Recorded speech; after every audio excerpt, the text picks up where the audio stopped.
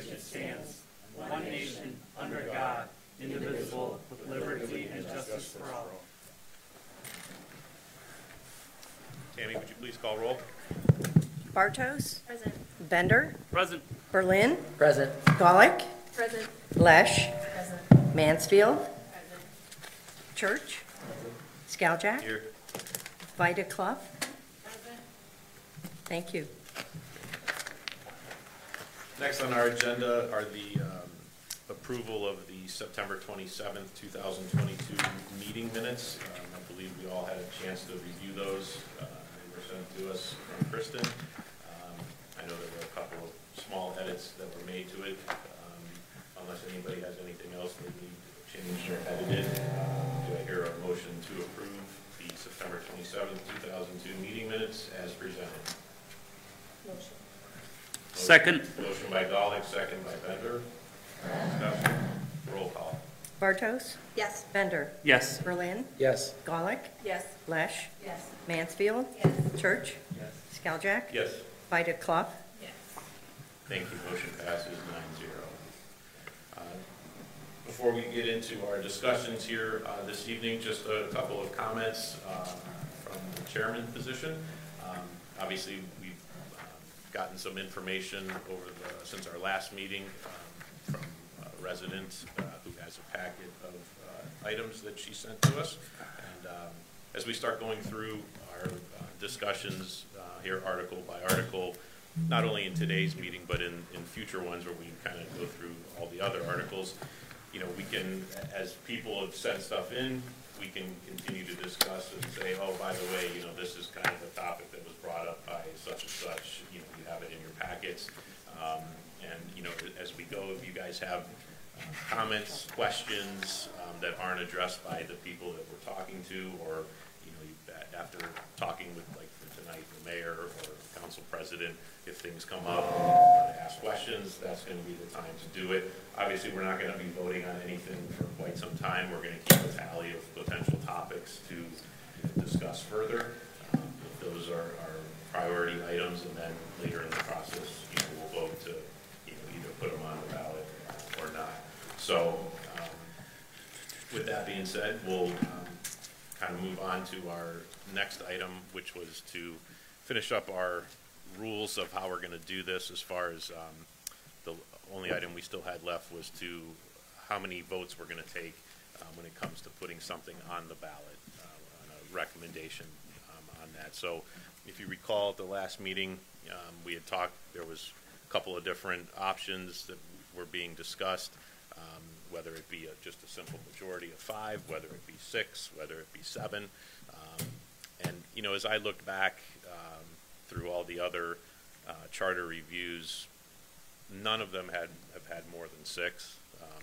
Several of them had 5, and the other ones had 6. So, again, my opinion would be that you go with 6, because if it's something that we want to push forward, you know, through discussion, it'll probably end up being unanimous for the most part. But I think 6 is pretty good. That's, you know, that's 2/3 of a group to push something, you know, to the ballot. It's obviously not binding on anything. It's not going to make the charter change, but I think 6 is certainly a significant amount, and it shows that, you know, there's solidarity on part of the commission. Again, that's just my opinion.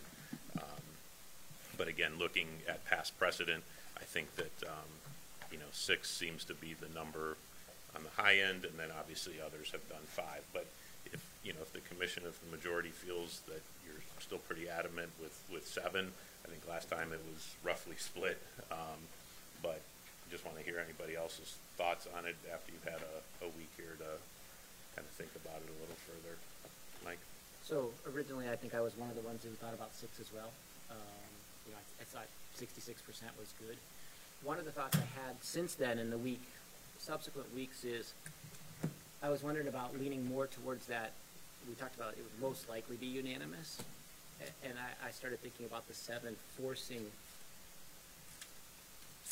us to think more about the history or the old charter versus changes to it. So that if we were going to change the document, kind of like the Constitution of the United States or something like that, that I would want to be sure that we were going to change it versus having it slide through. And I know 6 is not a slide, but I did start to think I could get up to 7 if it went that way, and it makes it more difficult for us to propose charter changes.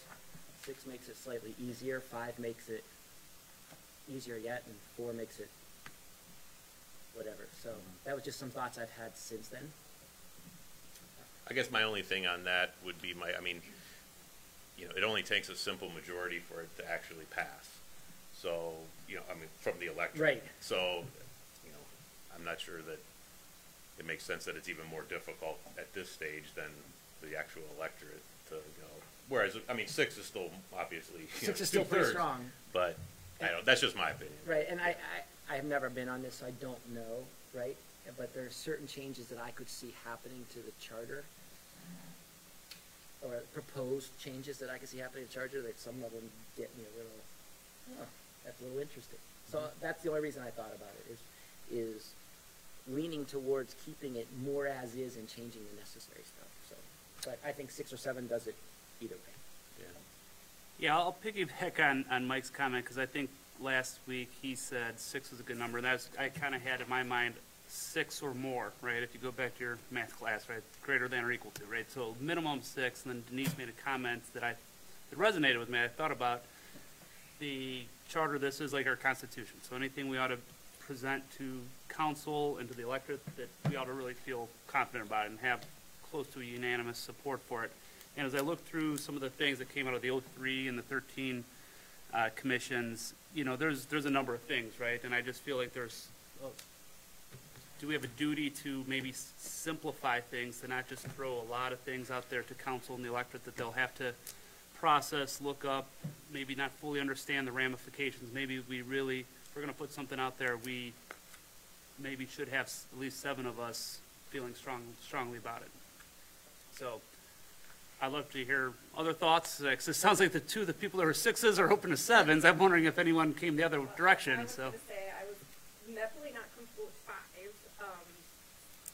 I could be warmed up to 6, but piggybacking on what you just said, and I don't want to generalize the electorate, but we here are going to look at these revisions a lot closer than people who are going to be at the polls in some cases. We all know how we go in, and sometimes we just vote not really knowing who's running or what the exact issues are. So we will be the people that are going to look at this most carefully at this point in time. So maybe we should, you got me back to 7 now. Take care with it, in that regard. Oh, go ahead. I'm still with 6. We can go back to the one jargon.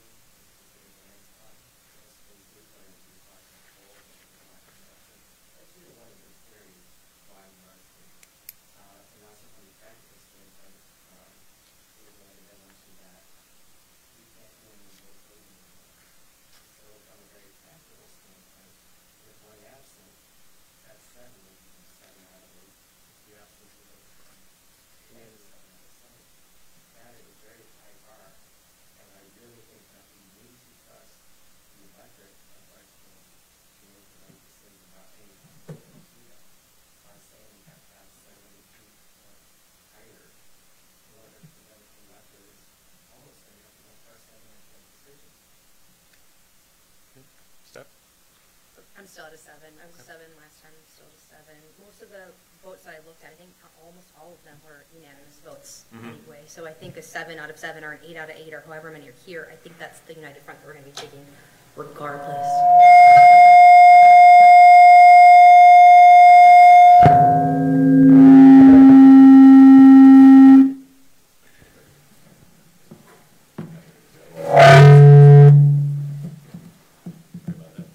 Anybody else? Actually could go either. 7 was my initial hunch, but I understand both perspectives, and I think we could do a very good job at either vote. I'm still at a 6, and I agree with what you're. I think, as I mentioned last week, flip it around and consider the no votes. Then you're giving pretty good power to a minority. If you're at 7, then only 2 people decide that something doesn't go on to the electorate. And like Eric said, I think you put the power in the hands of the electorate. And Rob, I think that's a very good counterpoint to mine, right? Like, it's a tennis match for me right now, but I think that is an interesting point. Is I kind of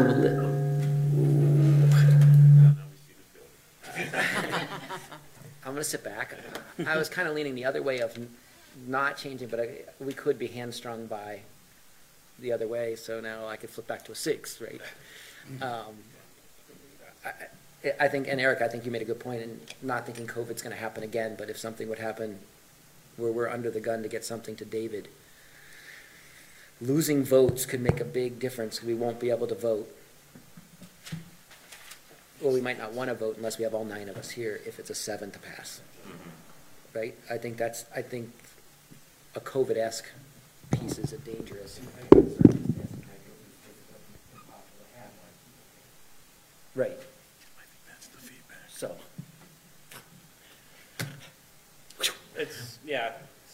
Unfortunately, we can't do 6.5, but, I'm right in there, I see the advantages and disadvantages of both. Hopefully, whatever we do recommend, it is 7, 8, 9 of us, but, I can go either way. I mean, I don't really have a real strong preference, which is, I know, an issue right now, isn't it, Greg? But, Craig's just like, make this go. I'm like, this will just make a decision. Yeah. No, I mean, obviously, there's more 7s than there are 6s, and that. Unless I'm back to 6, right? No. There's more 7s than there are 6s, so,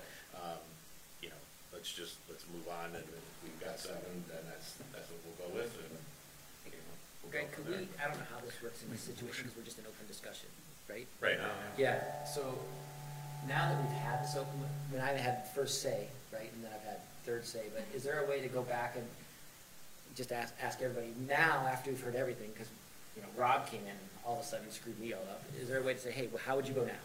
That way you have an idea of what the motion is, or you gotta make a motion? I just make a motion, and let's just move on, we got things to cover, and, you're at 7, you're at 7, it's no big deal. Deal with it, and go. seems like the 7s are more adamant than the 6s. I could be wrong on that. I don't know if you want to do, am I a strong 7, a strong 6, or I can go either way. Mr. Chairman? Yeah. Let's make a motion Yeah. for 7. If it doesn't pass. Yeah, if it doesn't pass, it doesn't pass. Then make a motion for whatever. Absolutely. Yep. Thank you. Anybody want to make a motion on that? My motion to go with 7. I'll second it. Motion by Bartos, second by Skaljak to vote for 7 affirmative votes, would propose it to the ballot into council. So with that, roll call? Bartos? Yes. Bender? Yes. Berlin? No. Golick? No. Lesh? No. Mansfield? Yes. Church? Skowjak? No. Vita Clough? Okay, so that motion failed for 7. So with that, I'll make a motion then that the vote be for a 6-person affirmative vote to move motions to the ballot. Fair second. Second. Second by Golick. Roll call. Bartos? Bender? Yes. Berlin? Yes. Golick? Yes. Lesh? Yes. Mansfield? Yes. Church? Yes. Skowjak? Yes. Vita Clough? Okay, that motion passes 8 yeas and 1 nay. So 6 will be the count that it takes to go forward. Okay, that was a lot longer than I anticipated. All right, now let's get on to the fun stuff. So, as we discussed, we're going to start going through the charter article by article. Tonight on our agenda, we have the first 4 articles. And obviously, as you've read through the charter, you'll see, Articles 1 and 2, not a whole lot of meat or anything to them, but we'll still, entertain any questions and comments as we go. And then we'll get into the section, Article 3 on the mayor, and Article 4 will will be from council. After that, there'll be a opportunity for anyone from the public that wishes to comment. Keep those to 5 minutes per person, or if they have any items they want to submit to us, we'll take them at that time.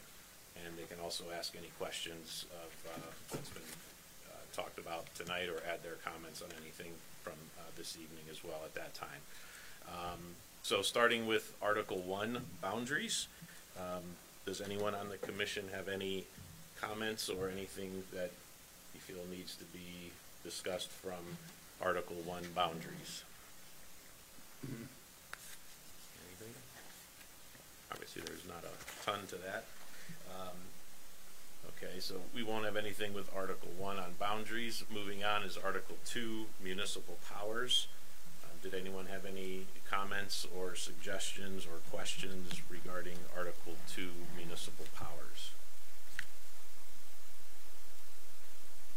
Hearing nothing on Article 2, that'll close that agenda item. Now we get into Article 3, which is describing the various items for the position of the mayor, and none other than Mayor Ruby. Thank you. Step on up. Thank you. Thank you for coming. Thank you. I just want to call a couple things to your attention. The first is under the tab amendments 1956 to 2013, you see the history. They're not always in order, but you'll see all of the provisions that have been submitted for amendment to the charter, whether they passed, they failed, the year, and what it was about. Before I begin with Article 3, I'd just like to go over a little history of where, and it's brief, over where and how we got to where we are with the mayor's position. In the original 1956 charter, they had enjoyed the office of mayor since 1922, when Brecksville village broke off from Brecksville Township. The township then became Broadview Heights in 1927, and in 1922, Brecksville became a village. They decided at that point to elect a mayor, have a mayor, and the mayor presided over council originally. So from 1922 to 19, what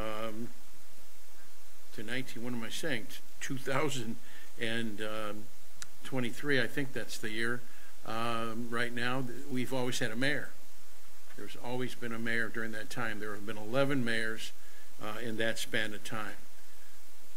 The 1956 charter, they proposed to continue the mayor's office at 2 years.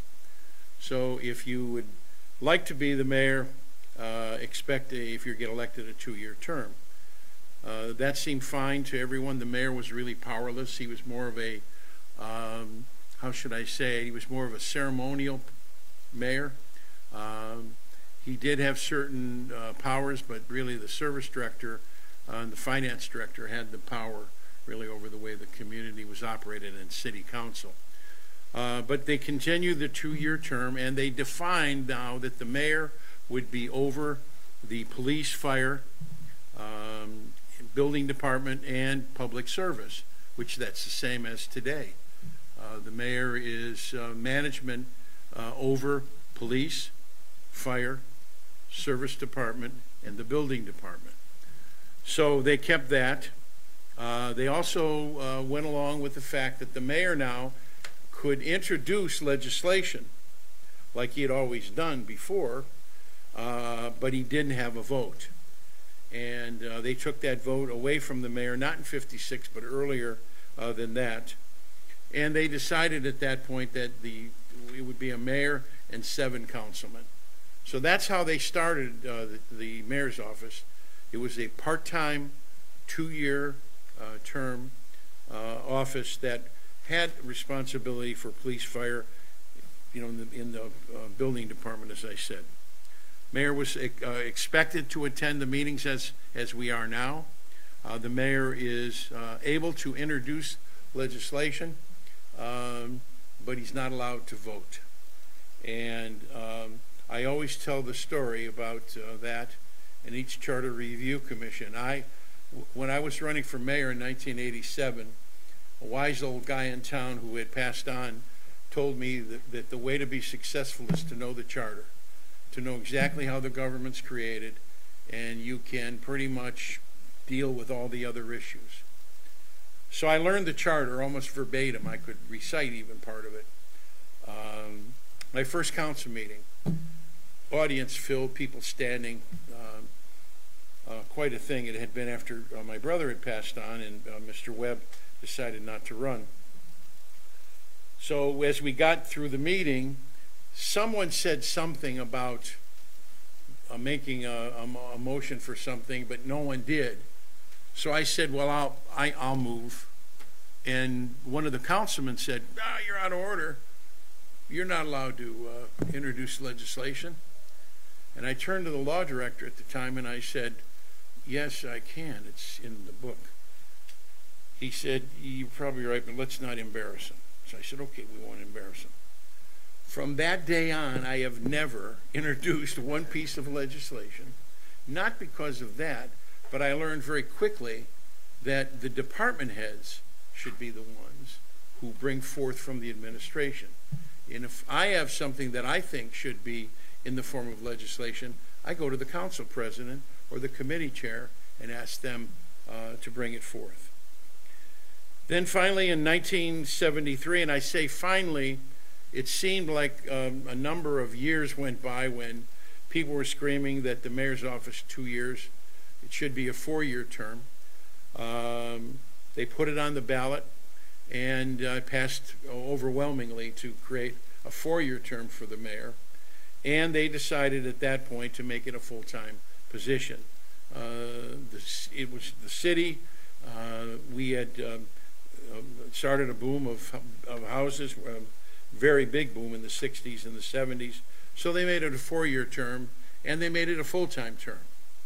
So now we have a full-time mayor with a 4-year term. One of the things that came up, well, now 4 years, what happens if something happens to the mayor? They had a simple succession, council president steps up, but people that weren't that enamored with that, and they thought, well, you know what? What if the council president doesn't want to be the mayor? As what happened when my brother Jack was appointed mayor originally. The mayor had died. The council president at the time said, I don't want to be mayor. So they went ahead and he stepped down as council president, and they elected my brother Jack as council president, and he succeeded then the mayor's office. That's how that worked at that point in time.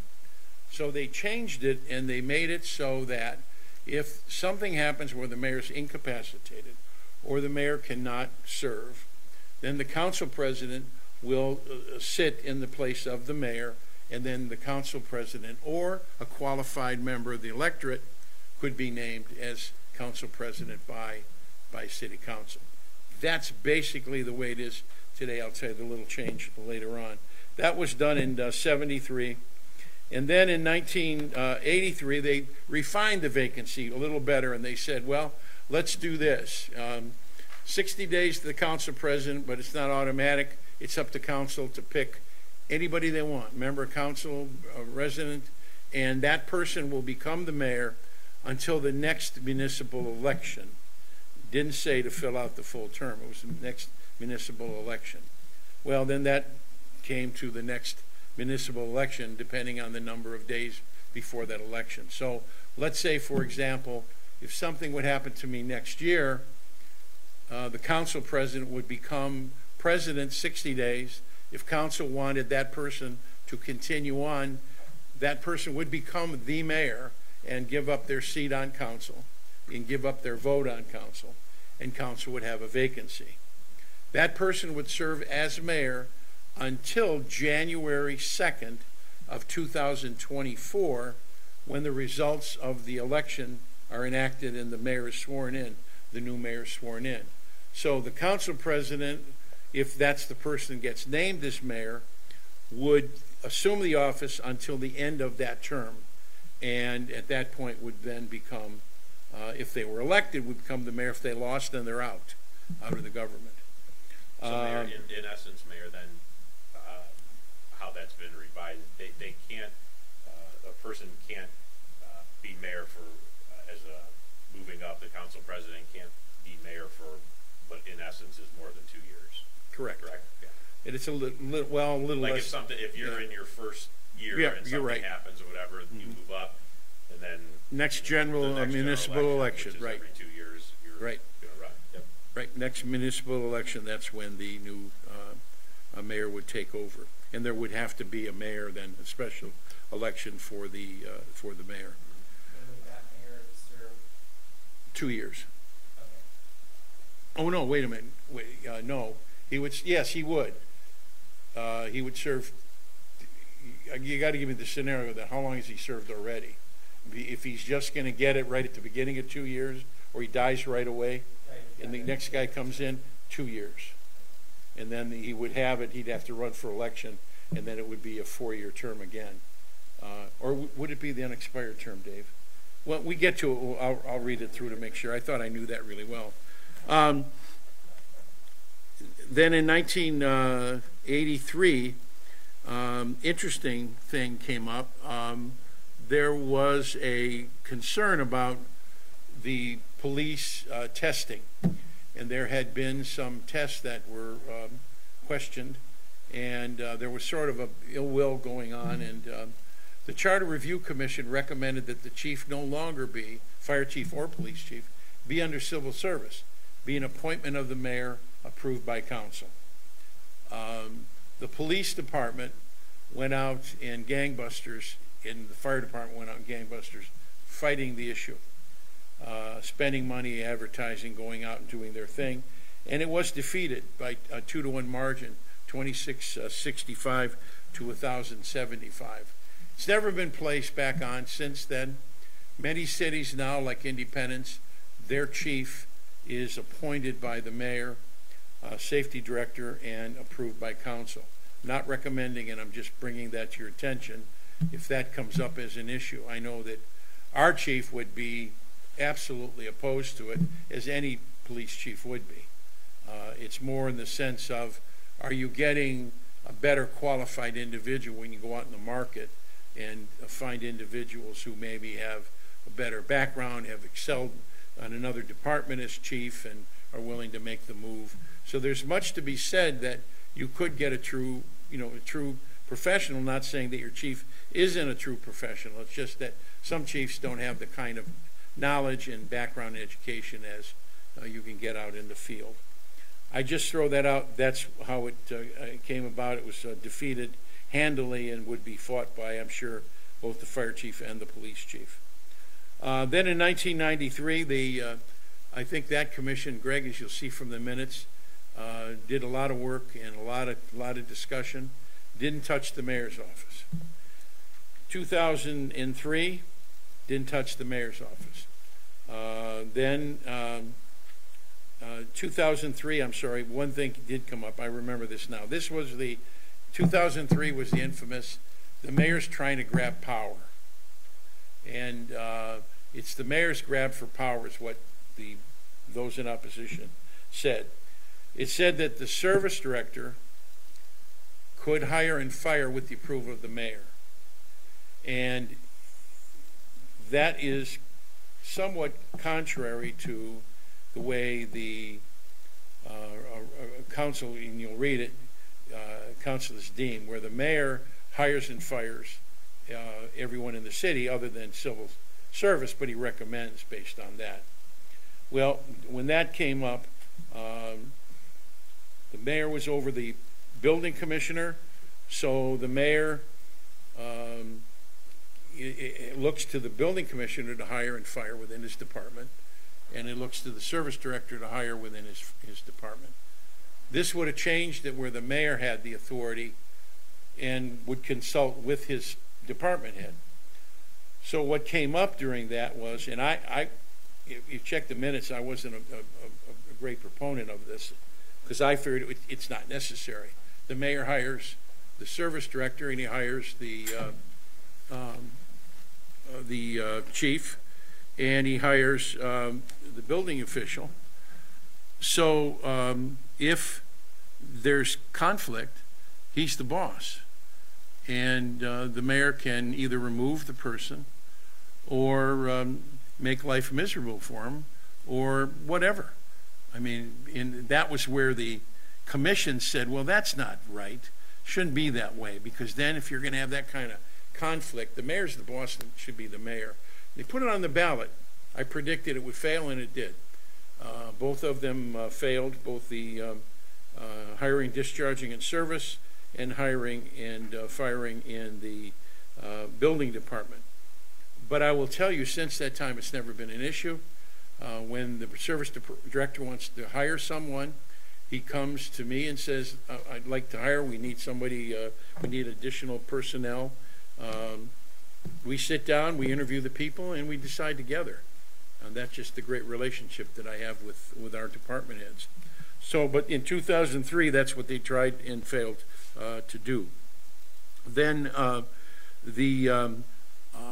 it came up about in 2013 about the mayor and the personnel in police and fire, and it's the same thing. The mayor is the safety director by our charter, unless the mayor wants to fill the position or council chooses to fill the position.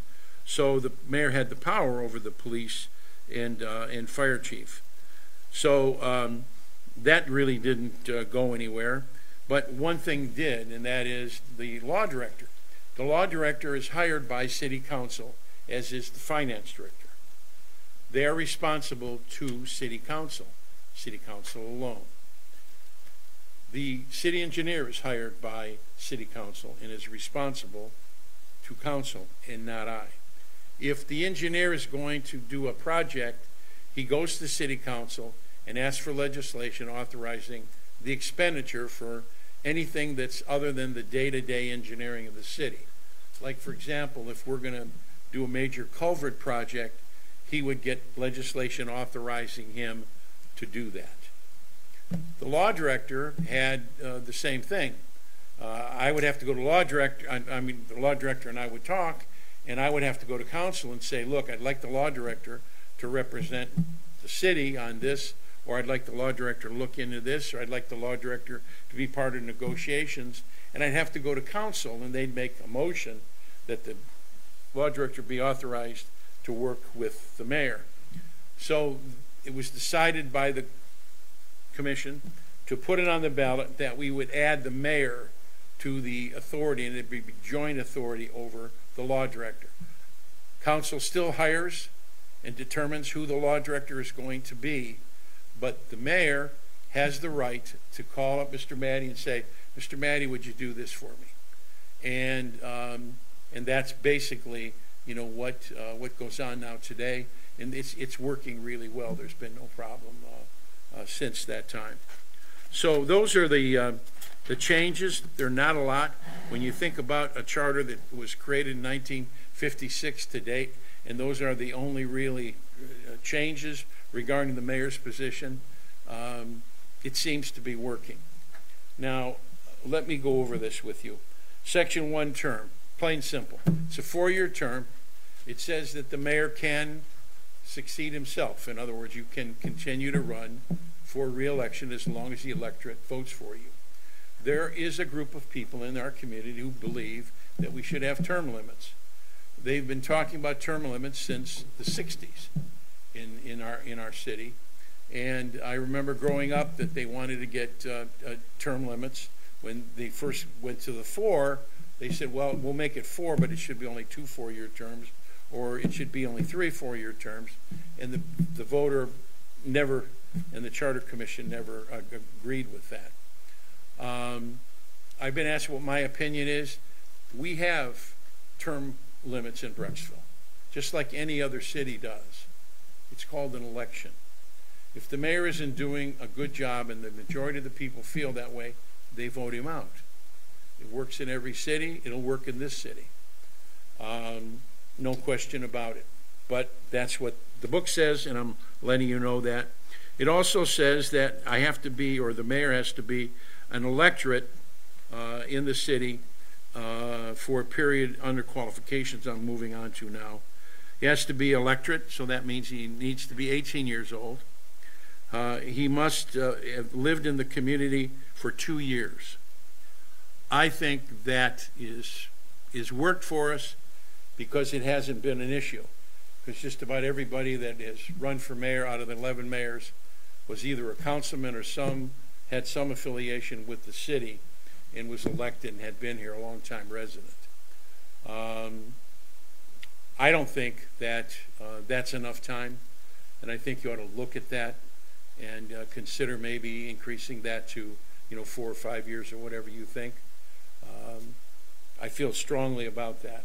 I'm finding that many of new people that are moving into our community, wonderful people, they have as much status as anyone else has, but they don't know the community, they don't know the history, and they don't know the laws, and really they say things that are just not accurate, and over and over and over again. And so I think as you're here, you get to learn about the town. You should be going to council meetings. You should spend time learning what the government does. And if you want to be a dissenter, that's fine. I respect anybody that dissents on anything. That's everyone's right. But it should be with some form of knowledge and some form of experience. So I just leave that to you on that. And then the qualifications for mayor, if it's vacant, it works. This worked with Dean Webb and my brother. When the absence and the vacancy takes place, the 60 days, letting them pick someone out of the community if they wish. And it says here that the unexpired term of the mayor are until the beginning of the term of a successor elected for an unexpired term, if that means you're here after year 2. So exactly is how I explained that. I believe that's correct. Is that, you agree with that, Dave? Okay. Article 3, Yep. section Right. 3, second paragraph, exactly. Now, in the event that the president of council is absent or he's inaccessible when he's serving as acting mayor, then council, by a vote of the majority of the members, can designate any member of council to fill in that position. Doesn't have to be the vice president, doesn't have to be the chairman of the legislation committee or the finance committee or whatever. It could be any one of those councilmen would then be named as acting in that place. Now, just because someone is named acting doesn't mean that they are and stay the mayor. Like, for example, if I go on vacation for 2 weeks and Laura Redinger is acting mayor and will act in my place because I'm inaccessible, when I come back, I'm still the mayor. It's when you have either a resignation, a death, or some form of separation that person is not going to be able to perform their duties in the future. That's when this is enacted, and that's obvious. I should have not even bothered saying that. I'm sure you understood that. The mayor has a judicial power, power which I've sort of I've kept it and I take it very seriously. But we have a mayor's court, and that's where the judicial power comes from the mayor. Mayor's allowed to hear non-contested cases that are misdemeanors, and everything else has to go to the municipal court, or any felonies goes to the county court. I've chosen, and council has agreed, to have magistrates and have them handle the court. I'm responsible for the overall budget, overseeing the court, making sure the documents are sent to the Supreme Court and so forth, but I do not act as judge on any cases unless we don't have a magistrate available. So I go get the training every year. I keep myself in compliance with the Ohio Revised Code, so in the event something does happen, I can act as a judge in the mayor's court. Legislative, as you will see, is seat on council, so to speak, meaning I have a seat up front with council. I shall attend. It doesn't say may attend, it says shall attend. So the mayor has to attend the meetings, and very rarely do I miss him. When I do, I always make sure that I ask to be excused from the meeting. Introduce ordinances, resolutions, and motions, and has the right to participate in the discussion of all matters before council, but can't vote. So in other words, if council is discussing a certain ordinance and I'm a proponent of it, I can speak to it. If I'm against it, I can speak to it. Most times, I don't say anything. It's decided by council. It's their decision. We present it to them. If they disagree with it or for some reason they want to vote against it, well, then that's their choice. I do not tell council how to vote or even suggest other than this is what we think is in the best of the community, but we leave it up to council's decision. Then we have the power of veto.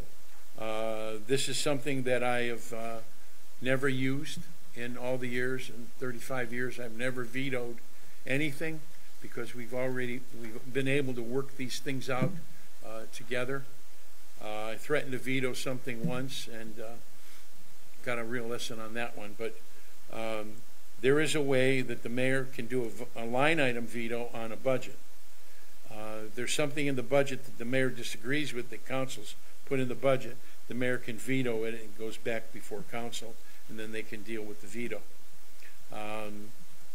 The veto power is actually if I disagree with the legislation or I think that the budget thing is going to in some way impair the ability of the administration to do what they do, I can veto that, and then they have council has to be in writing, and council then has so many days to look at it, and then they vote, and they can overturn the veto with a vote of 5. So 5 members of council can overturn the veto. I also, and I keep saying I apologize, I should be saying the mayor.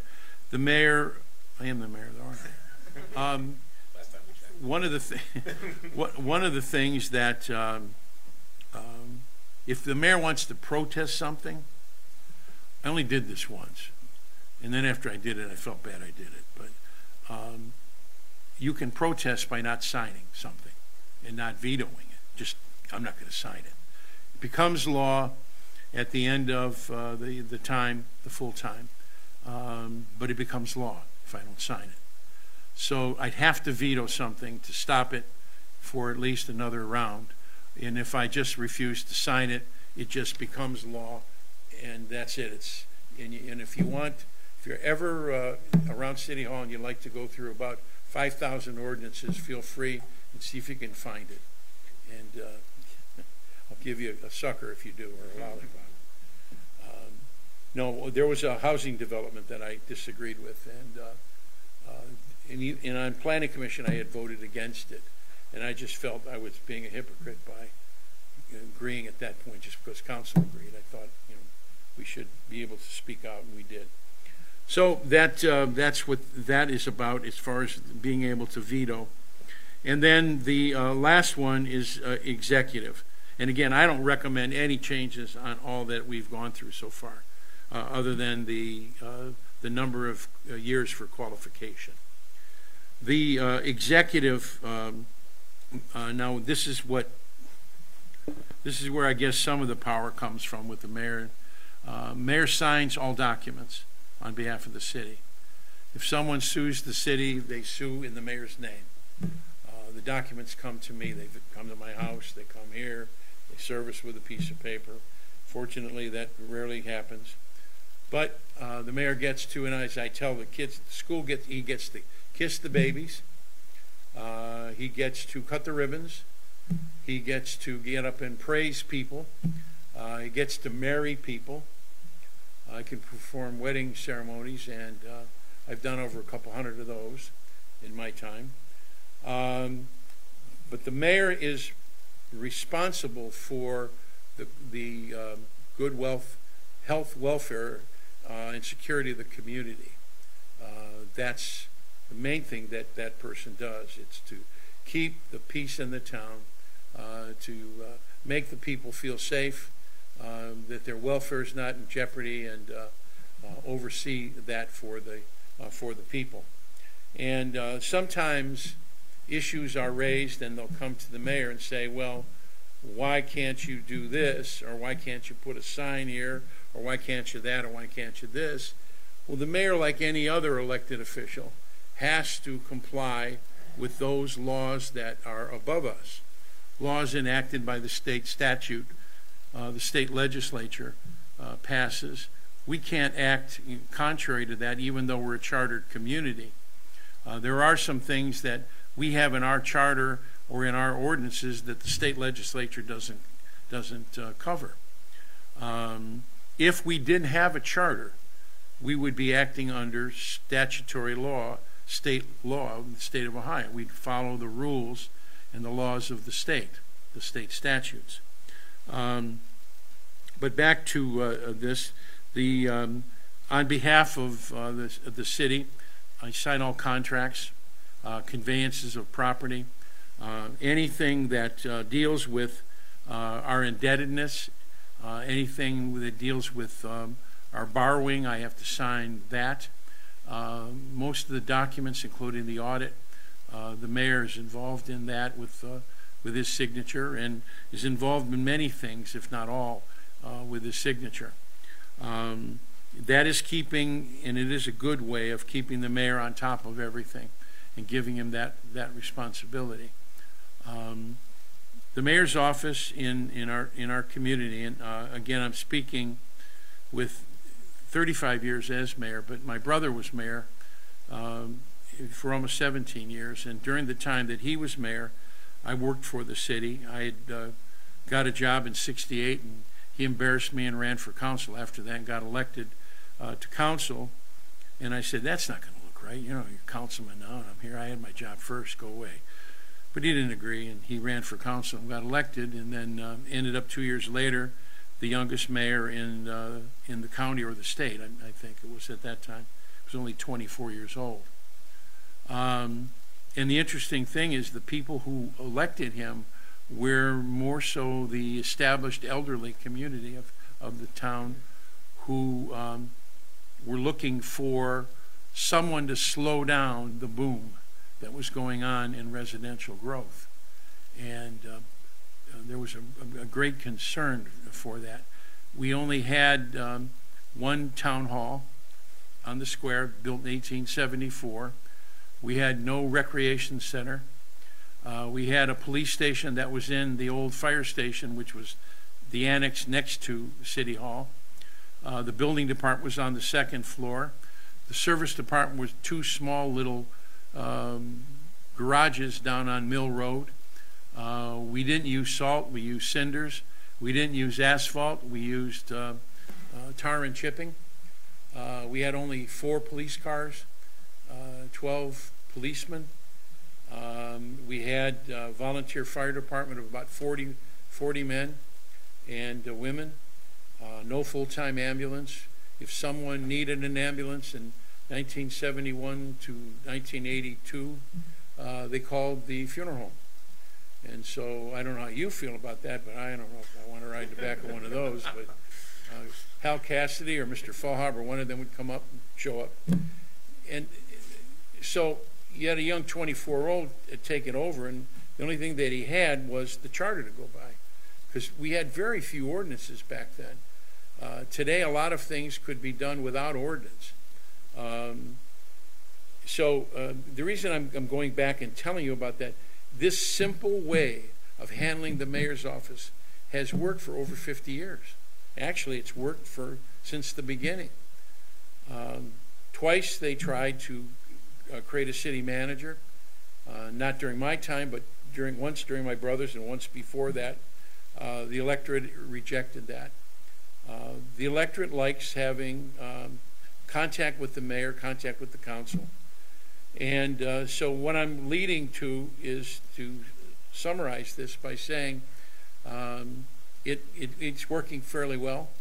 The reason I say fairly today, if this was 3 or 4 years ago, I'd say it's working extremely well.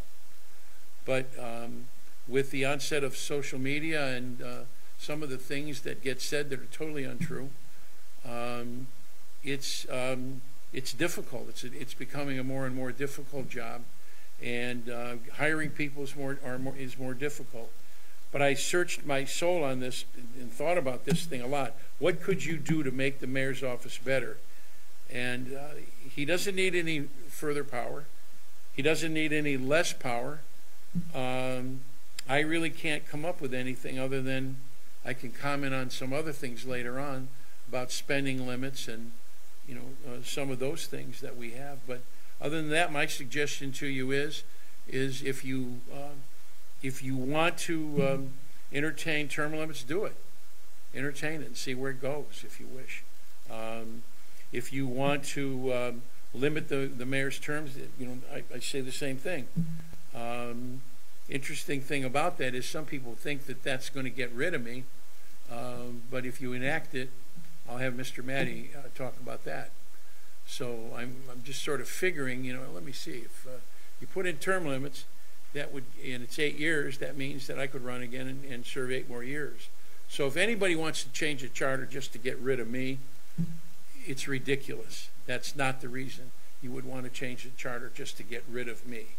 And if you want to look at the performance of the mayors, you have 11 mayors in the time that we've been a government here.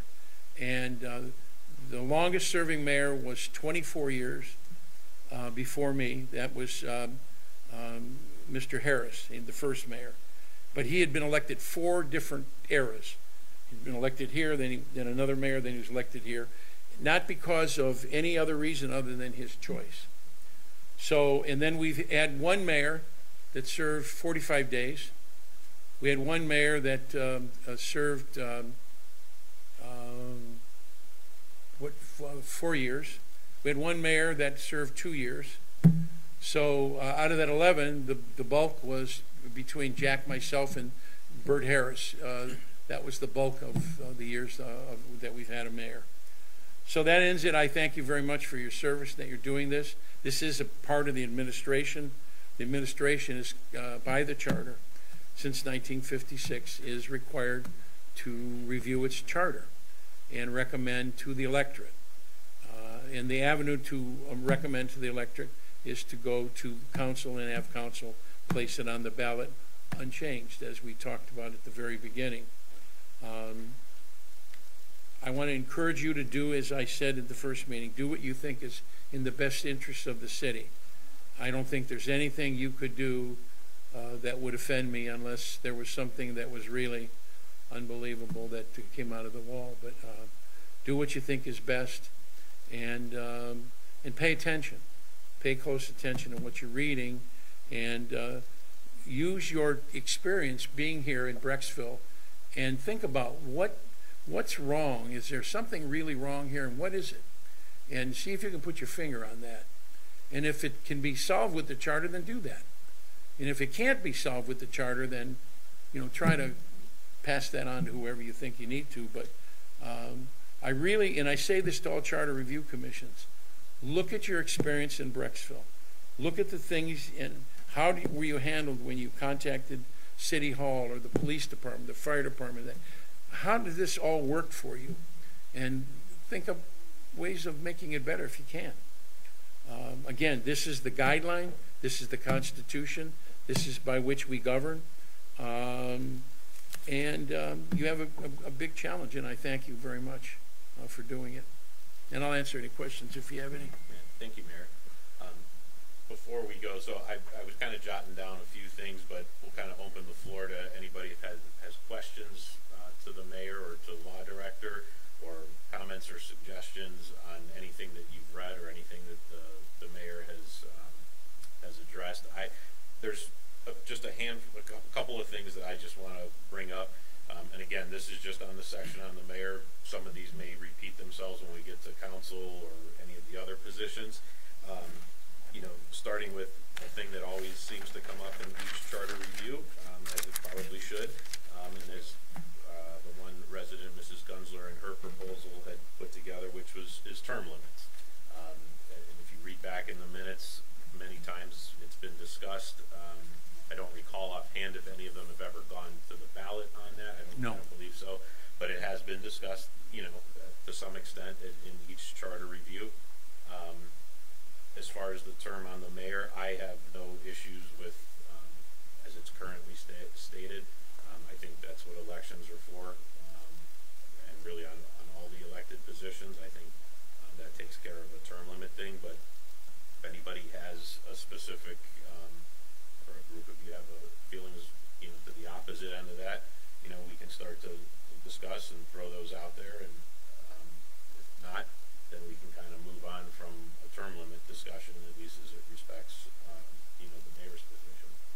So that would be my first thing that, again, typically comes up, and let's just, hit it between the eyes, and if there's the pool for that, then let's discuss it. Does anybody have any thoughts of wanting term limits for the mayor's position? I have a question. Sure. How many times have you heard of unopposed voting out there if you know previous case? How many times? 5 and 4. 5 times with opposition. I think it's 5 with opposition and 4 without. The longest time was recently, before the last election. I had 3 terms, 3 terms where no one ran against me. I'll go back. The first time I ran against council president and the president of the school board. Second time I ran unopposed. We were on a high. We had just opened the community center. Next time I ran, Councilman Johnson ran against me. Next time I ran, Mr. Marchetti ran against me. Are you keeping numbers here, I hope? Then after that, I had another free term, I guess you call it that. I was unopposed. And then Mrs. Cerruti ran against me. And then I had the 3 free. And then the last time I was opposed. So So the bottom line is, if people are satisfied with the way things are going, they don't run against you. There's no evidence to the point that's, so it's self-limiting. If we had term limits, somebody would have probably drafted, somebody would really get necessarily bumped down in the first place. I don't know if that would have been the case or not, but I take that when someone is unopposed, people are satisfied with what's going on in the way that it's handled, and I just leave it at that. I mean, that's how it is. And I said that once in a council meeting, and a gentleman that lives here in town said I was being arrogant. Greg, you probably remember this. If not, you do. I was shocked that he said, well, you're arrogant with that statement. Well, what I said was this. Everybody that's up here on the front does what they think is in the best interest of the community. Nobody's benefiting from this other than their wages and their benefits that they get. But, we're only trying to do our jobs. And sometimes there is a group of people in the community who feel very strongly about something, but they're not the majority. But they want the majority to vote the way they want things to be. And I said, so how you affect change is if I represent you in a way that you disagree, and you think that I am making a mistake on the best interest of the city, then don't vote for me the next election if I run. But that's really the truth, and I'm not trying to be arrogant with that statement, but that's how it goes. If you are dissatisfied or you feel you're not being properly represented, then don't vote for that person. The other argument is, oh, well, the mayor has all this money that he can spend. Well, the records are for themselves downtown. I have $1,800 right now in my campaign fund, and I don't think I spent much more than $10,000 on any given election at one time, which some councilmen have doubled that. And most of the money that I raise, I give away to the school, and that's all pretty well documented. So it's not a matter that I buy the thing. That won't work. Only a few people are going to take that situation. Then the other one, well, the mayor's in power and he puts all his cronies. All his cronies, check the people that work for the city. Look at who they are and look at their background. And some of these people, I met them the first time when they came for a job interview. I mean, that's not accurate. Are there some that I know? Sure. Are there some that are related to people that work here? Sure. It's a small town. That happens. You're going to get that. You can't deny somebody a job because they're related to somebody in the city unless they're related to the mayor who's hiring them. Then that's nepotism, and you can go to jail for that. The other issue, too, Greg, that and why sometimes you're unopposed, is the fact that people look at. It's like what's happening now with policemen. We used to have 100 and some applicants for every police job. Sometimes we get 200 applicants for a police job. Last time we went out, we had 19. People don't want to be policemen anymore because they don't want to take it. In what's happening to police and what's being said nationally in that. It's the same thing with government. If you want to be the mayor of a town, think about what you have to sacrifice. If you have a job, you have to give that job up because it's a full-time job. So you get elected, you're in office for 4 years, you have to run again, and you lose. Now you lost that job, now you lost this job, now you got to go find another job. For some people, that kind of a break in their livelihood or in their way they're managing their lives is a serious break. And people look at that and they say, "Well, I don't want to run because I got to run every 4 years, and I don't know if I want to do that." And then there are other people who aspire to be, but they aspire for the wrong reasons. People should elect people based upon what they're doing in the best interest of the community, not because they have a personal agenda. I want wards, I want term limits, I want this, I want that, That's not why you elect somebody. You elect somebody based upon what they say they're going to do to make the community better, what they're going to do to serve the public, and treat the public in the way that they want to be treated. So let me get off my soapbox. And don't ask me another question like that, because that's what you're going to get from me. You know me. We'll have plenty of questions for you. Mr. Chairman, if I may at this time, because I'm sure this issue is going to come up with other suggestions that are being made to the commission, so that the commission understands the Ohio Constitution itself and the Supreme Court of Ohio has spoken as to term limits when they involve requests for prior service. And the Constitution does not allow for those type of retroactive laws. And the Ohio Supreme Court, way back as early as 1993, has confirmed that. So if there is any consideration for term limits for any elected official or any appointed official, those term limits go forward. So when you're talking term limits, if somebody suggests that the mayor shall only have 3 terms or 12 years, that's from the January 1st after that item appears on a ballot. Same for council, whatever the restriction may be. Same for any other official, whatever the restriction should be. It goes forward, not backward, because it would be against the Ohio Constitution. And the specific section, in case you want to look it up, is Article 22, Section 28. And the Supreme Court case was in 1993 and has not been reversed since then. So that's the limitation that you have that you'll be working with if you do impose any term limits. Thank you. Thank you. I had just a couple more things on here, and then if anybody else has anything on top of that. Obviously, Mayor, you mentioned the 2-year residency qualification. In all the years when I was on council and whatnot, I never really considered the 2-year issue being an issue. But the more that, when I was on council now afterwards and seeing some things or hearing some things that have happened over, the last handful of years, that 2-year requirement, I started thinking more and more about that. Like you said, I think in particular for the position of the mayor, because it is sort of the CEO of the city, having somebody come in who's been here for 2 years, I don't know, starts to think to me that that's a little bit light.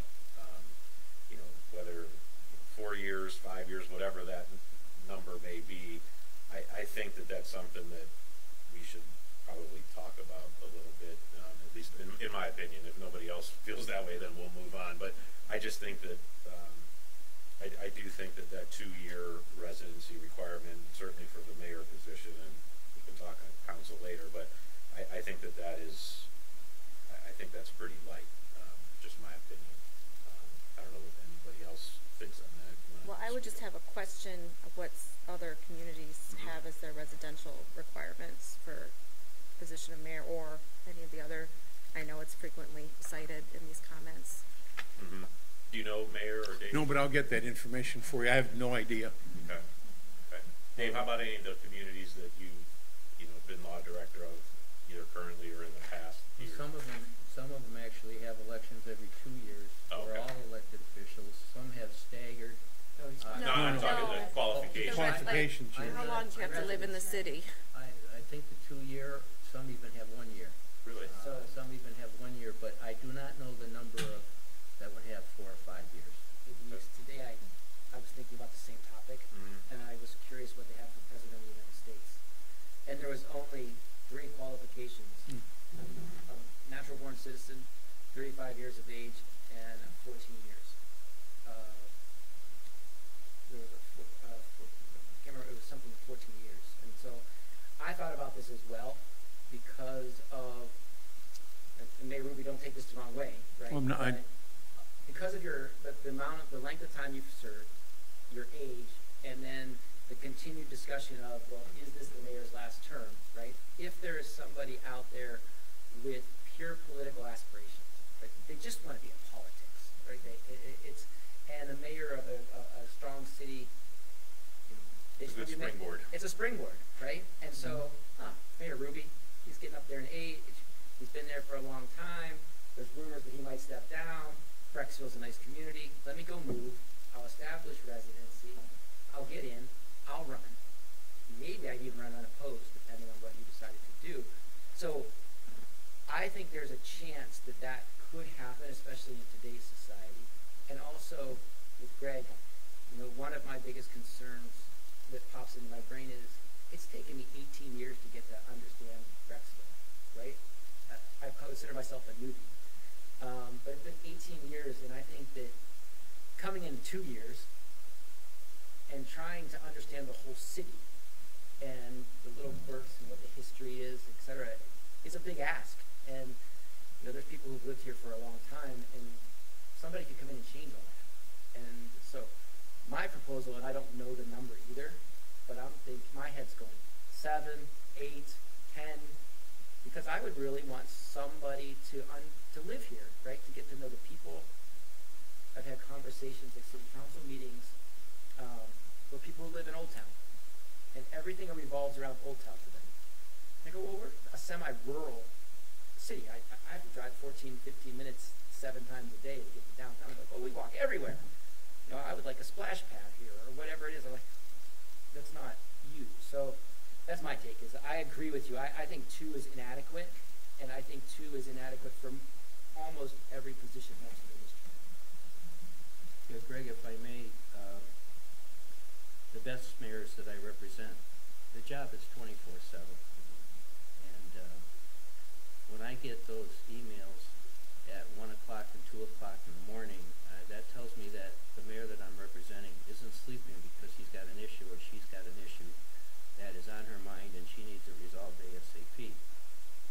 The problem with politics as it relates to municipalities that I have seen is that individuals who run for the mayor's position and individuals who run for the council position don't understand what those positions entail. And when they come into office, they learn quickly what those positions entail. And to be a mayor in today's society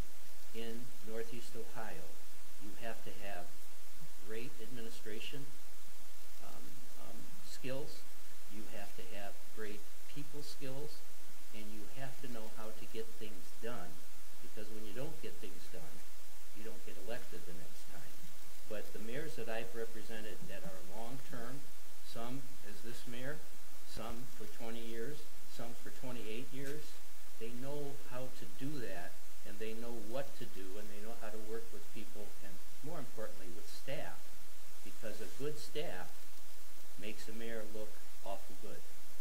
And if you look at our community, you look at our staff, and they're right there with the mayor. But it's a 24/7 job, no doubt about it, even when you're on vacation, no doubt about it. And that's what it takes. So whatever experience level you think, Michael and the rest of the commission members, is needed, that's your decision. Whether it's 2, 1, 5, whatever you select. But that has to be someone who knows the community, and more importantly, knows how the community works. Thank you. Thank you. Anybody else have any comments? One way, oh, sure. So I moved here to Brecksville in June of 2019. So I was very surprised being a new resident that in the charter it was only 2 years to qualify to run for mayor. So as a very new resident to the city, I would also like more discussion on potentially increasing that number. Okay. I would like to see the number increase too. Like, I gotta have a precise number that seems inaccurate. You know, can't have to go over it for a number that's 2 years. Go. Dan? Yeah, I was born and raised in the city, and the only time I lived outside of it was going all the way to college and University Heights and going out to the Wild West and Broadview Heights for 3 years. So, yeah, I've kind of been around, and I would say in the last couple of weeks, I've had a lot of fun learning. I live streamed the time capsule. Councilwoman Sweeney did a great job. Mayor did a great job. I said, how did I not know this stuff? You know, it was very intriguing, and going through the minutes of the last, I mean, like I said, I've been here 40 years, give or take, and I don't feel qualified to run for mayor. So I don't know how someone who's been here for less than 24 months could say, yeah, I got this. Being a candidate. So I'm a different perspective, 'cause I'm a boomerang, so I grew up here, was born here, and then went out. My husband lived in Rock River, so we compared you, and then I boomerang back, because this is where I wanted to bring my family from. So I'm 2 years now, but I've been here 30 years combined. So I don't know what that kind of person would turn out to be, because I'm a 2-year, but I'm a 30-year span, so I don't know if you want to make exceptions like that. But I get it. Having a 30-year perspective is a lot different than a 2-year perspective. Yeah, and I think that's an interesting, the way it's stated now, it's 2 years previous to the election, right? But Yeah. if it doesn't have to be consecutive, it could be. Is that true, Dave? Do you know, I Yes. mean, in state law, is that true for you? I mean, is there any issue with, like, a state law that says that, you know, you could cobble together years over? Not that I know of, but Yeah. the charter that we have would give you, the charter authority itself would give you the right to do that. Right now, it does say for at least 2 years immediately prior to the date of the election. Mhm. Right, but we don't have to use that. No, I know. I wasn't sure if there was something that, I think that gets you further away from what you'd be trying to Yeah, do by I think- changing the terms. Like that's really then cobblestone on 0 to 5, as 0 Yeah. to 12. I think that Just offering a makes weird it- perspective. Yep. No, I know, but I think it's a great conversation point, though. I agree. Takes you further away. Yeah, okay. All right, well, I'll note that. Oh, I'm sorry, go ahead, Rob. I thought about a lot of the same things that Michael said. You know, you could have someone who takes the opportunity knowing that there could be, you know, an opening coming up soon. But I think 2 years, you know, for someone to plan 2 years, that seems to be a pretty far amount away. I don't know if there's the right number, because you could have someone who lives here for 2 years, 3 years, and they could be fully engaged in the city. They could go to council meetings, they could volunteer at human services, they could be fully engaged, whereas someone who lives here for 10 years and just has sat by and isn't engaged, I think the 2 years kind of prevents someone from, you know, coming in a timely manner to run for mayor or any office, and you just want people who are engaged. And I think if you're setting it at, you know, up to 10 years, you're limiting the subset of people that are going to apply, and you may not have qualified people, you know, then to run for these offices. Yeah. And Rob, my take is, I don't think 2 years is a big piece. I think if anybody had the aspirations, or you move the town under one set of context, and then all of a sudden, Brecksville wasn't exactly like you thought. You wanted to be more like Hudson, but there's an opportunity that you can put your stamp on something. 2 years is not a long time to commit to. I'm not saying 10's the number, right? Yeah. But 2 years goes by in an instant, 18 years has gone by in an instant, 40 years for Dan has gone by in an instant, right? And I do think, though, if the people don't know, they're not engaged, right? I don't think they would get elected. But there is a chance in this city today that a person who's lived here for 2 years could get elected. If said the right things and running the right campaign, I believe in my heart of hearts that a 2-year resident could get elected. And there's just, even if you attended every council meeting, I think history is important. And you know, I don't know how I coined it to myself one time. I think that we need to honor the past as we move forward. And I don't believe 2 years, some people don't even unpack their basement. And I've attended a lot of council meetings, and I still don't get everything, right? So, you know, and my other thought with this is not necessarily length, but also participation. So some weird part of me said, gosh, should you serve on council before you become mayor? I mean, that's a stretch, right? But it's just something, kind of as Stephanie, she brought up the outside piece.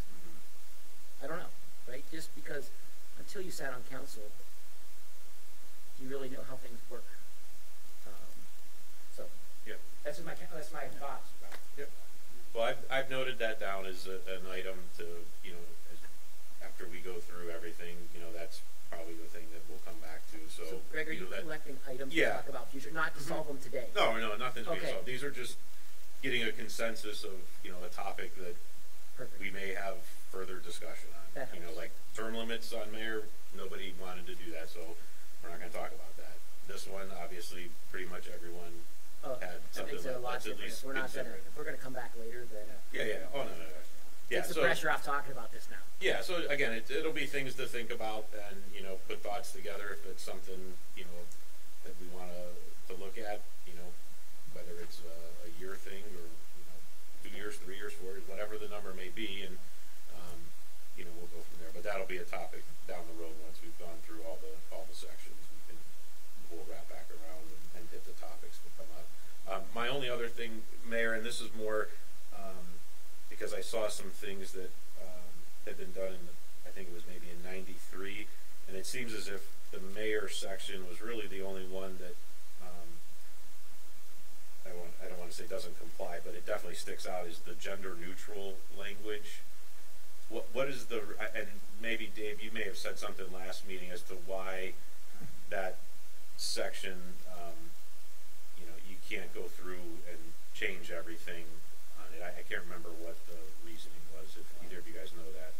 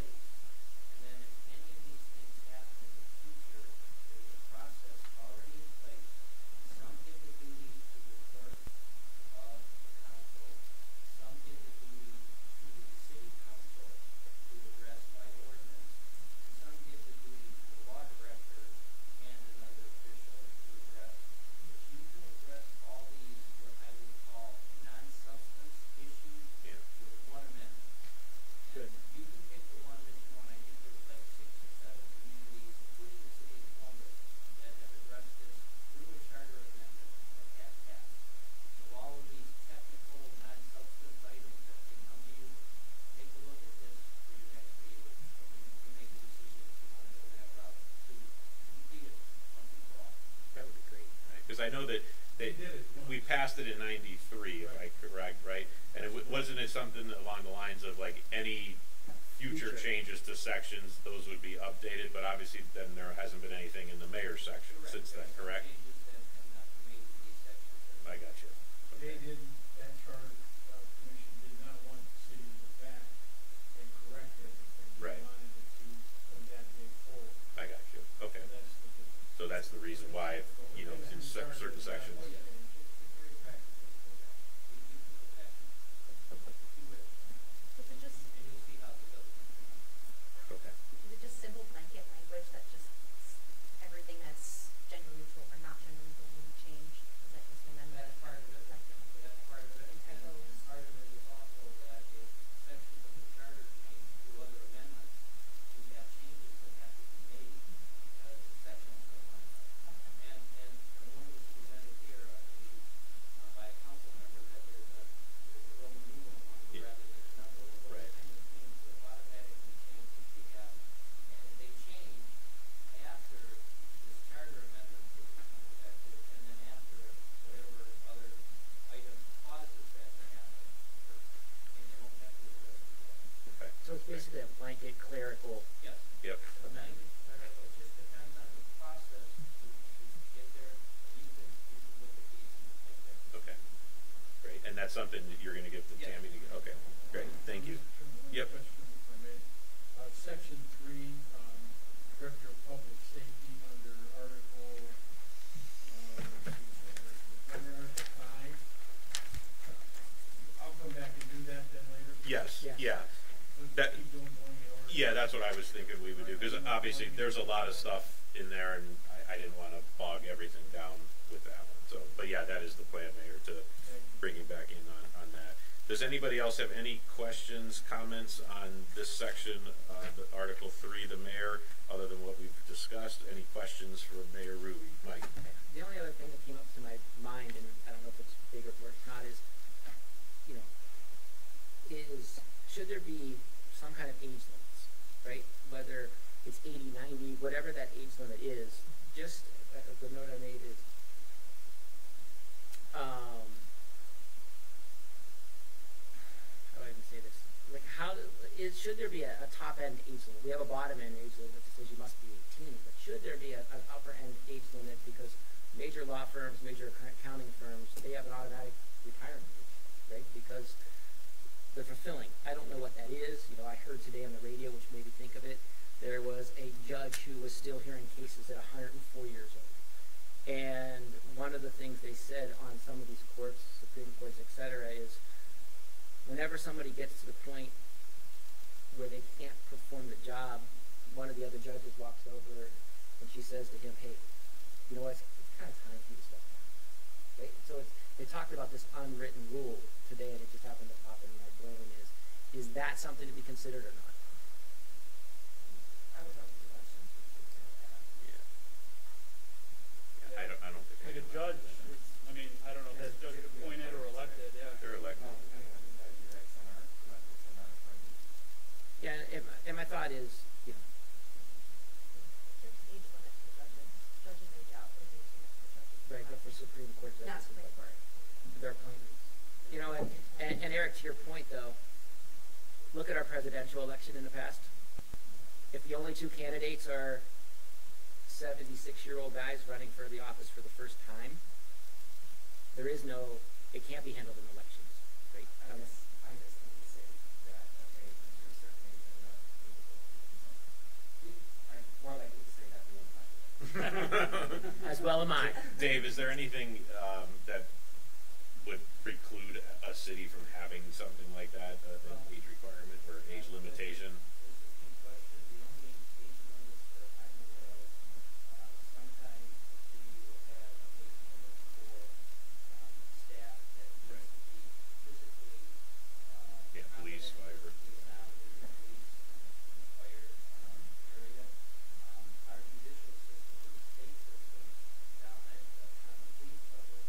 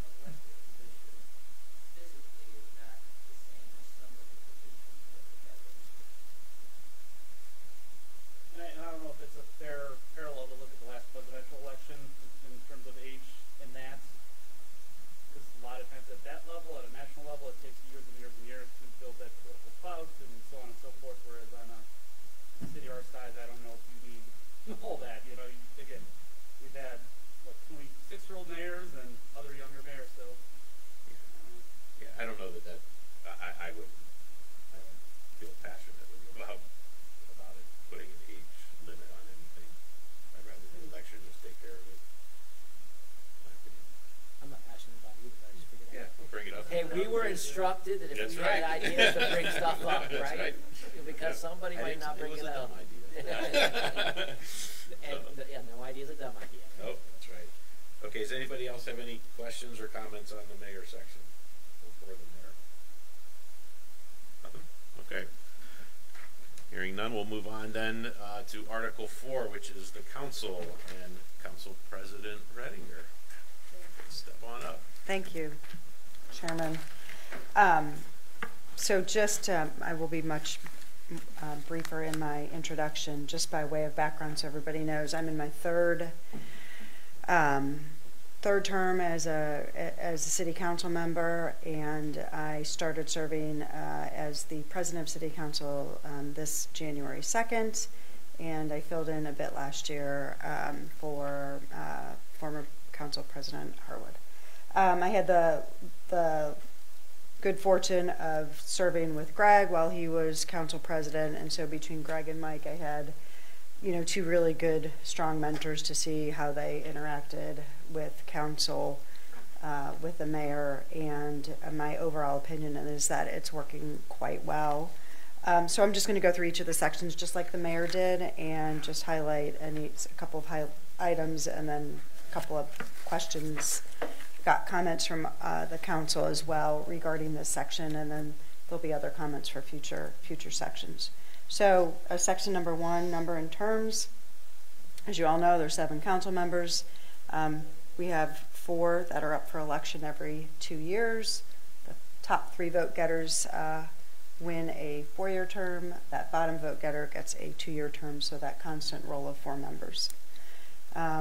I think it's working. We've seen council members get reelected. We've seen council members not get reelected. And I would say for anyone who thinks that elections are, you know, do not set term limits, you know, we've seen folks not get elected in the last couple of years, and the residents have spoken. So I won't say anything more on that. Number 2, qualifications. I think the same topic relative to the residency of 2 years, I believe should also be under discussion as it relates to city council members, but whether it's 4 or 5, again, I'll leave that up to you all if you believe that should be discussed. No other changes there. Moving on to section 3, president of council. The president is elected at that January 2nd organizational meeting by its peers. They serve for a 1-year term. If they're doing a good job, they get reelected. And if they're not doing a good job, someone else gets put into that role. So I think that has worked as far as I've seen it over the last 11 years. Yes? Is that through a standard nomination process by the peers? Yes. Sort of as we chose chairman here? Yes. Yes. So at that organizational meeting on January 2nd, the mayor opens the meeting, and then nominations are called. Yes. Yep. So the role of the president is to preside at the meetings. That does not take away any of our rights as a council member, any of those duties. And just from a practicality perspective, that's running the meetings, that's working with the mayor, council clerk, and being aware of, you know, the activities that are going to be on the agenda. So just a little bit of background there on how that really presiding over the meetings is running them, but also effectuating the agenda that is largely set by the mayor and the administration before the meeting. Section 4 and Section 5, removal and vacancies. So we did actually have to go through this, and I would say, you know, the removal process, we just tested it, and Mr. Maddie, you certainly can weigh in. It works. And, you know, it's 5 members, so it's more than, you know, just a majority that has to vote on a removal of a council member by their by our own members.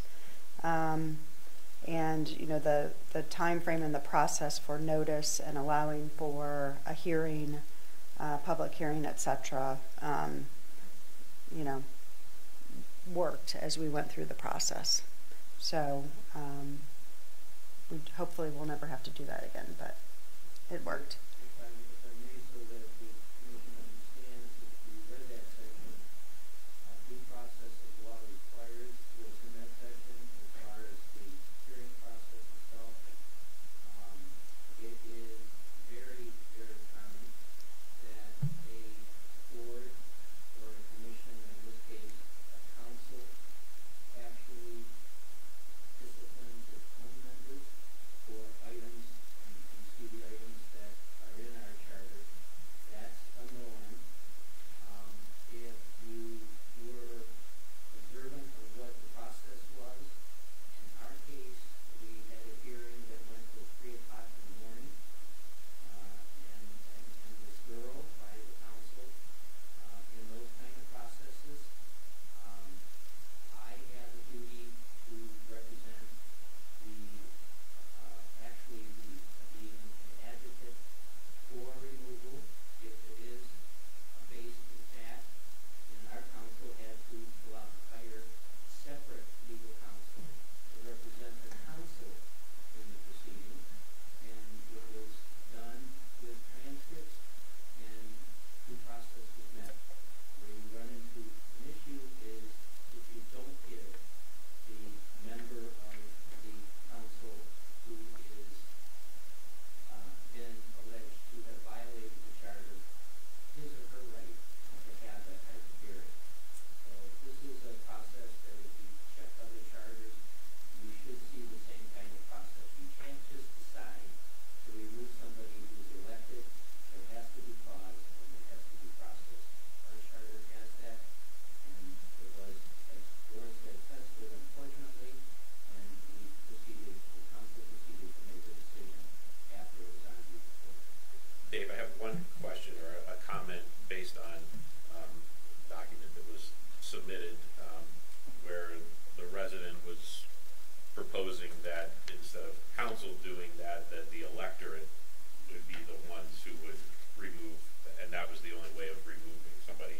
Did you say that that's not allowed by law? No, I don't know if it's not allowed by law, Okay. but I can check that. But the position that I would have on that issue is that, in fact, if a council member was not removed through that process, the electorate would have a say to put that person back into that office if they so chose. But I can check to see if any other charter of the communities that I am aware of have that.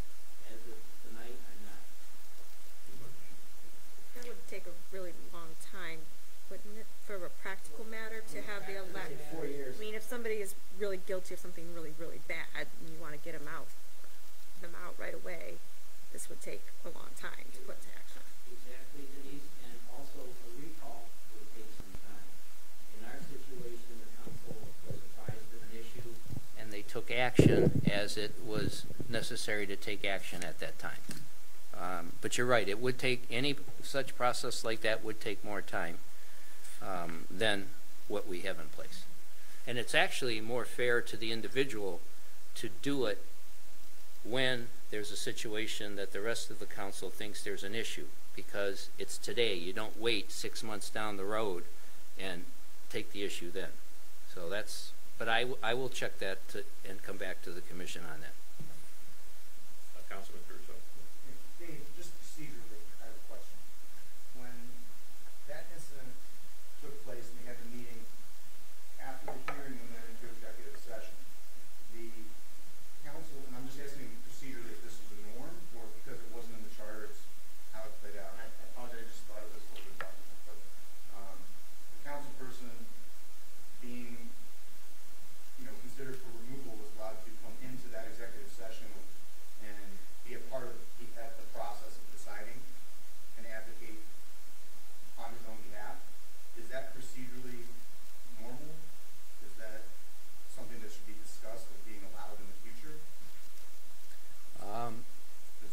Councilman, yeah, Councilman, no, under Ohio law, a council member, no matter what, has the ability to attend an executive session.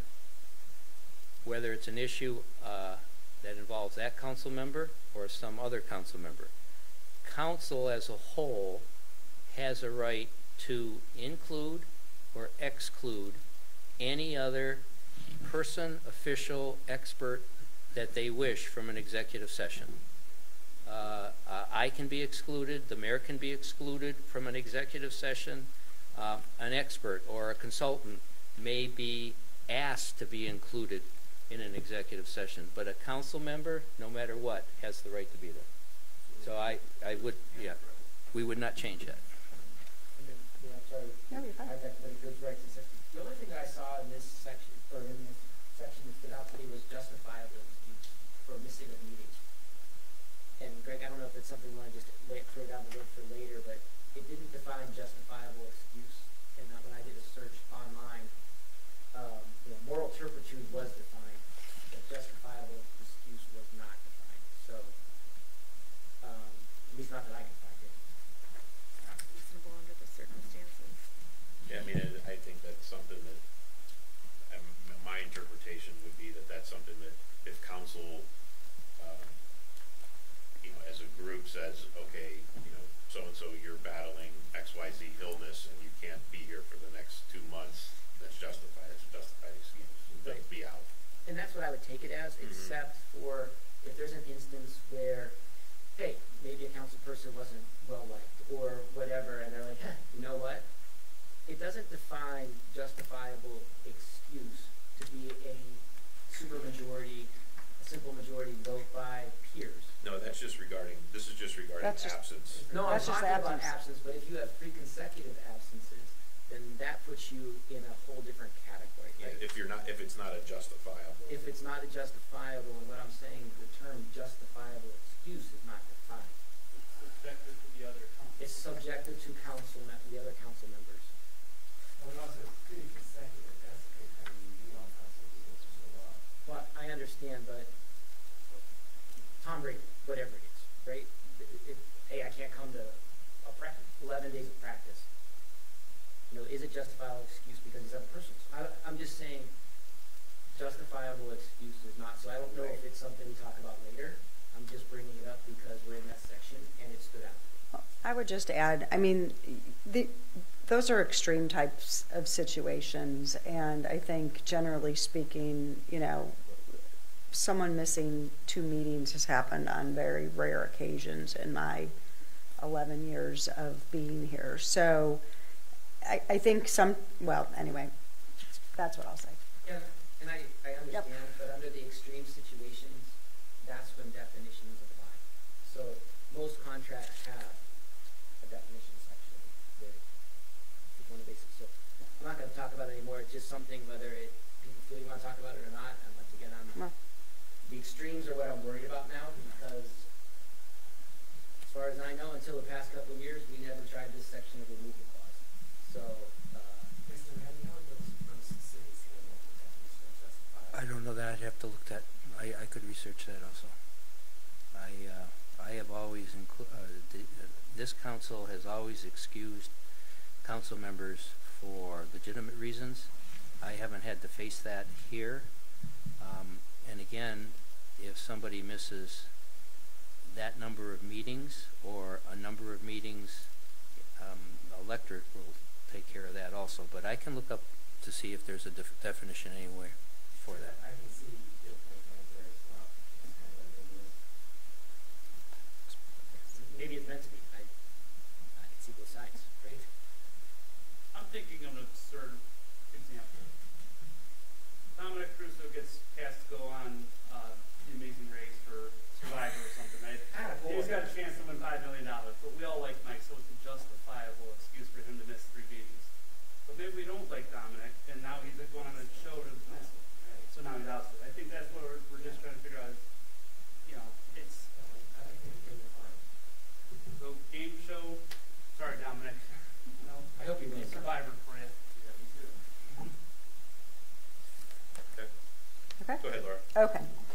next section is vacancies. We've also tested this one, and it's up to council to fill a vacancy within 30 days after it's occurred. Practically speaking, we had a process. We collected resumes, we interviewed folks, and we appointed based on a vote of the council members that were remaining. If there's a vacancy of the president, it's filled by the remaining council members electing by the majority. And certainly there's a provision here that if it's not so filled within 30 days, then the power goes to the mayor. So next up is salaries. So council fixes the salaries of compensation for the mayor and the members of council, each of the officers, employers, members of boards, commissions, municipalities. So we review this, and the compensation for the mayor of council can be reviewed and changed not less than 120 days immediately preceding the date of the next municipal election. We haven't changed since I've been in office the council compensation. Mayor, I should have checked this with you previously. I think we've changed once the mayor's compensation. We can double check on that, but The last time the mayor's compensation was changed was 4 years ago. The first 2 years remained the same as the previous 4, and then these last 2 years, it was increased by 2,000. so just generally speaking, because you probably don't know this, we, just like any business, are constantly looking at the compensation, across our peers, across the community, for all of our, for the mayor and for all of the department heads. And so, we are keeping a close eye on that, and, have not done anything rogue and sought to make any huge increases. We certainly want to make sure that our wages are competitive so that we can attract and retain the most qualified people to run our community. So I don't have any suggestions here, nor did council have any suggested changes here. Moving on to meetings, our meetings are 8 p.m. on of every 8 p.m. initially the second day of January, which is our org meeting, and then the first and third Tuesdays of the month. Special meetings we're able to call, and we try not to have a special meeting if we don't need it, but we're certainly able to call it. We had one recently, but there have been very few. There are very few that we have to have.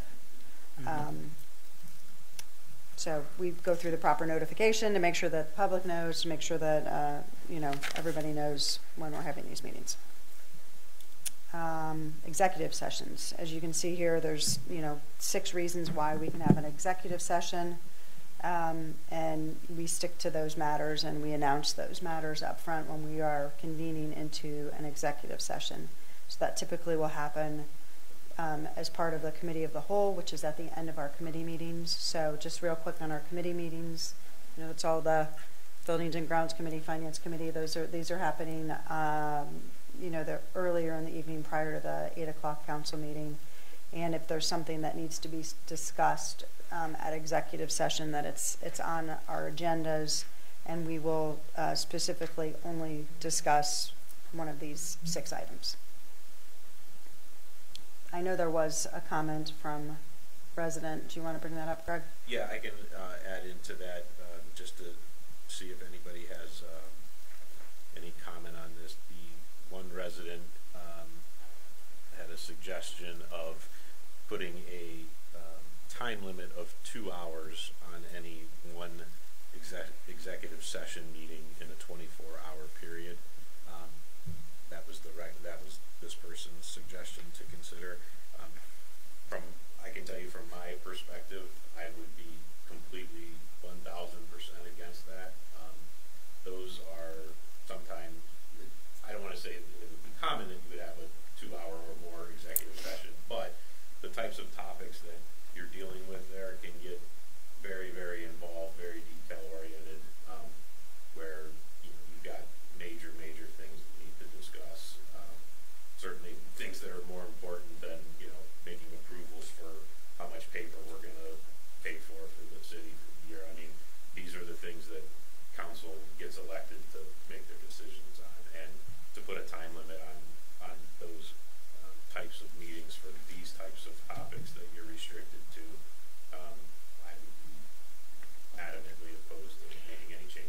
And just to add to that, sometimes there are items that are extremely time sensitive, and so we really don't want to be restricted to only having so much time to discuss a topic when we're needing to discuss it to make a decision because it's time sensitive.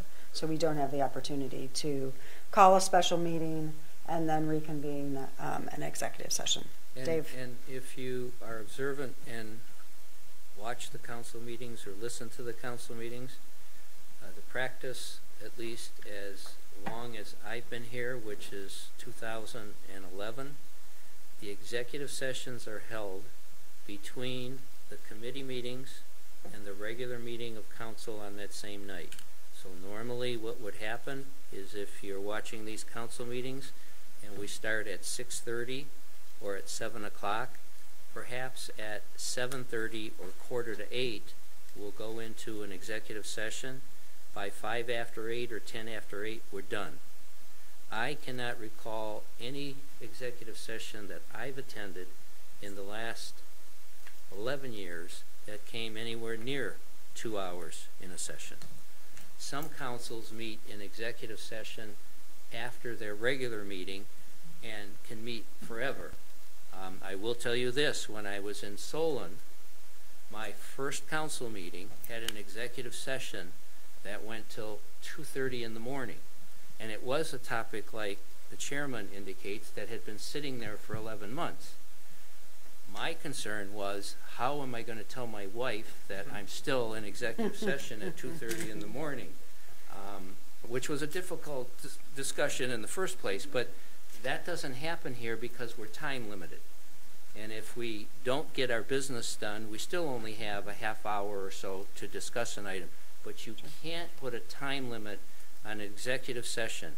If we have complicated litigation that needs to be explained to 7 people who have not been involved in that litigation at all, and I'm the only one who's been involved in it, we cannot shortcut those decisions. We have collective bargaining agreements that need to be discussed, property acquisitions that need to be discussed. So I'm not aware of any executive session limitation. I will tell you this. I did serve with one council president. He will remain unnamed. His rule was, if our council meeting was for today, October 5th, and that council meeting started at 8, when we went into executive session after the council meeting, by 12 o'clock, we had to be done because the council called it for October 5th. That was a neat rule. That saved me from having to be there till 2:30 that night, but I have not heard of that anywhere.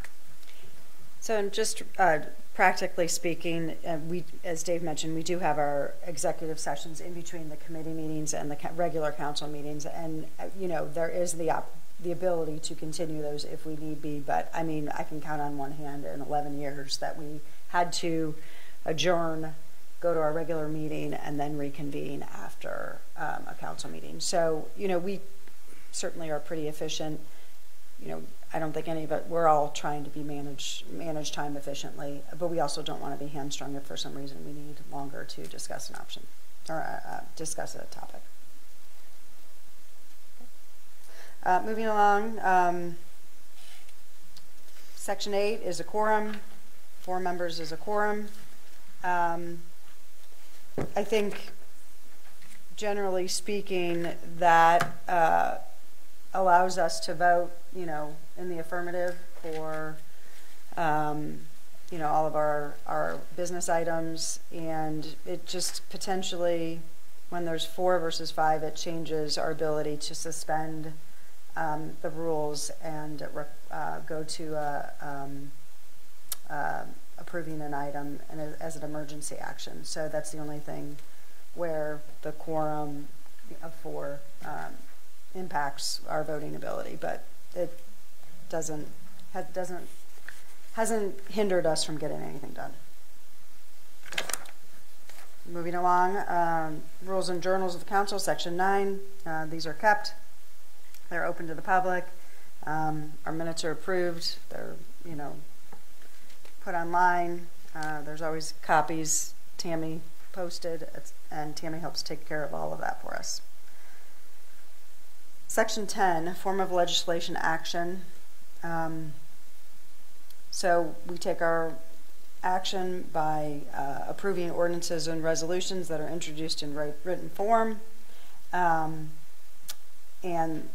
they have to be approved by 4 members. We just talked about a quorum. Let's see. So this is where there's often question about every ordinance being read fully at 3 meetings. And so our council has adopted the practice of, because that takes so long and takes so much forward planning to have something done over the course of basically a month and a half, we take the practice of following the kind of middle part of the sentence where if there's a vote to allow to suspend, hold on one second, unless 5 members of council affirmatively vote to dispense with the rule, and then that allows the ordinance or resolution to be voted on in that evening. But in that situation, it needs to be 5. So if there's only a quorum of 4, we have to read and push a legislation to the next meeting for another reading, at which time, if there is a 5th, there's full members of council, we certainly can entertain the suspension of the rules at that point in time. And if I may, Laura, so that the commission understands, there's 2 concepts here in article or in section 10 and section 11 of how council operates. One is called suspension and one is called emergency enactment. So for the suspension, as Laura said, the suspension is, we've discussed this, and if you watch our committee meetings, you will see that the discussion on ordinances is all done at the committee level the same night of the council meeting, which is going to occur later that night. So if council feels that the issue has been vetted, there's consensus to move forward, and there's usually a motion for recommendation by the committee that's entertaining whatever the issue is. There's a motion for suspension. That needs 5 votes. If that doesn't happen, then it's only first reading, and there'll be a second reading at the next council meetings. Some councils read almost every issue only once. Some councils read almost any issue 3 times, and they have very few exceptions. But if you watch a council meeting, you'll see the content of the item being discussed at committee. If there's a consensus and recommendation, they move forward with suspension, and they need 5. We had litigation over the fact of, if that happens and a vote is taken later that doesn't have 5, we were challenged that that piece of legislation doesn't get enacted, and that's not correct. It doesn't get enacted as an emergency matter, but if 4 people vote for any piece of legislation, it gets enacted and becomes effective 30 days after it's passed. So there's 2 concepts here. If you read 10 and 11, you got to think of suspension occurs before there's a vote for approval, and then does it take effect upon the mayor's signature and 5 votes that night, or if there's only 4 votes, it takes effect 30 days later. And you may ask, what's the difference? If there's an emergency passage, if an ordinance is passed on an emergency basis, it can't be challenged by what's called a referendum initiative, an initiative challenging the act that was taken. If it's 30 days, if it doesn't become 30 days effective for 30 days later, somebody can file an initiative petition and challenge that piece of legislation, which goes to the voters at the next election. So there's 2 concepts there.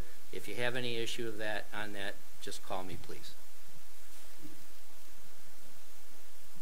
Is that a question or just a? Okay. So the bottom paragraph here is, the fact that we have to post our ordinances in 3 public places in the municipality. And perhaps for a topic here, we had a comment is, given online, given, the different ways that people are communicating, Dave, this is probably a question for you, is 3 public, how do we handle the public locations? Does our posting online, count? Posting online, posting on a website do count. We've had 3, and I believe the suggestion I saw was to continue 3, but have them at locations of public buildings where the population visits or can visit. I think the issue was with banks and bank lobbies.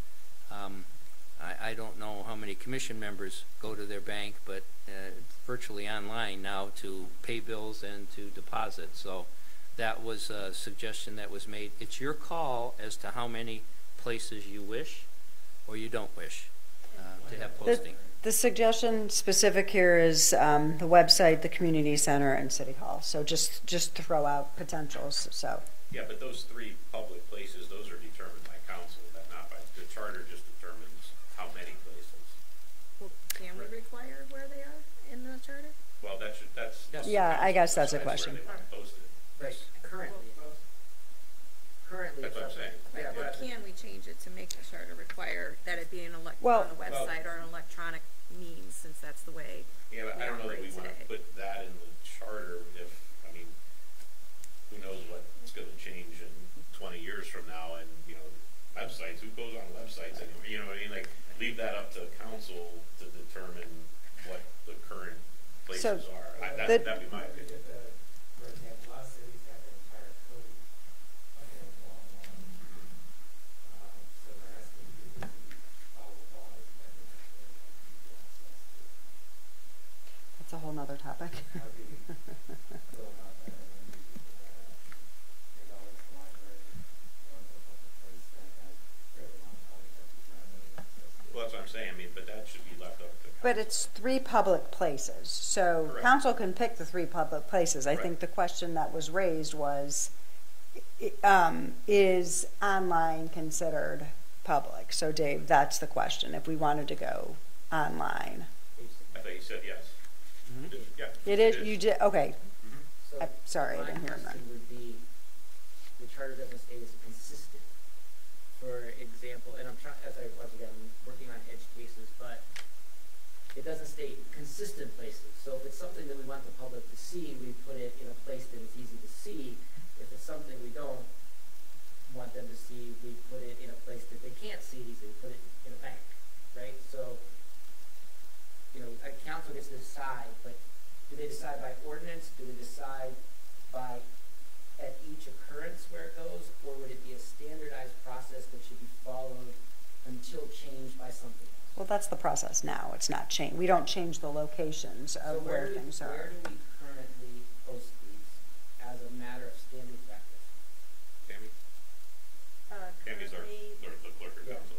Okay, currently they are posted at the Brecksville Library, Fifth Third Bank Lobby, Key Bank Lobby, and City Hall Lobby. We also post on the city website. There's a portal for all of the city documents as far as adopted resolutions, ordinances, minutes, and agendas. Charter, yep. Yeah, and the charter is there as well. And so, is that a standard place? That's the places that we've chosen, or do they change? No, they don't change. The only thing that's changed since I've been with the city, and that's going on 6 years now, has been the online. When I came into office, that's always been the location.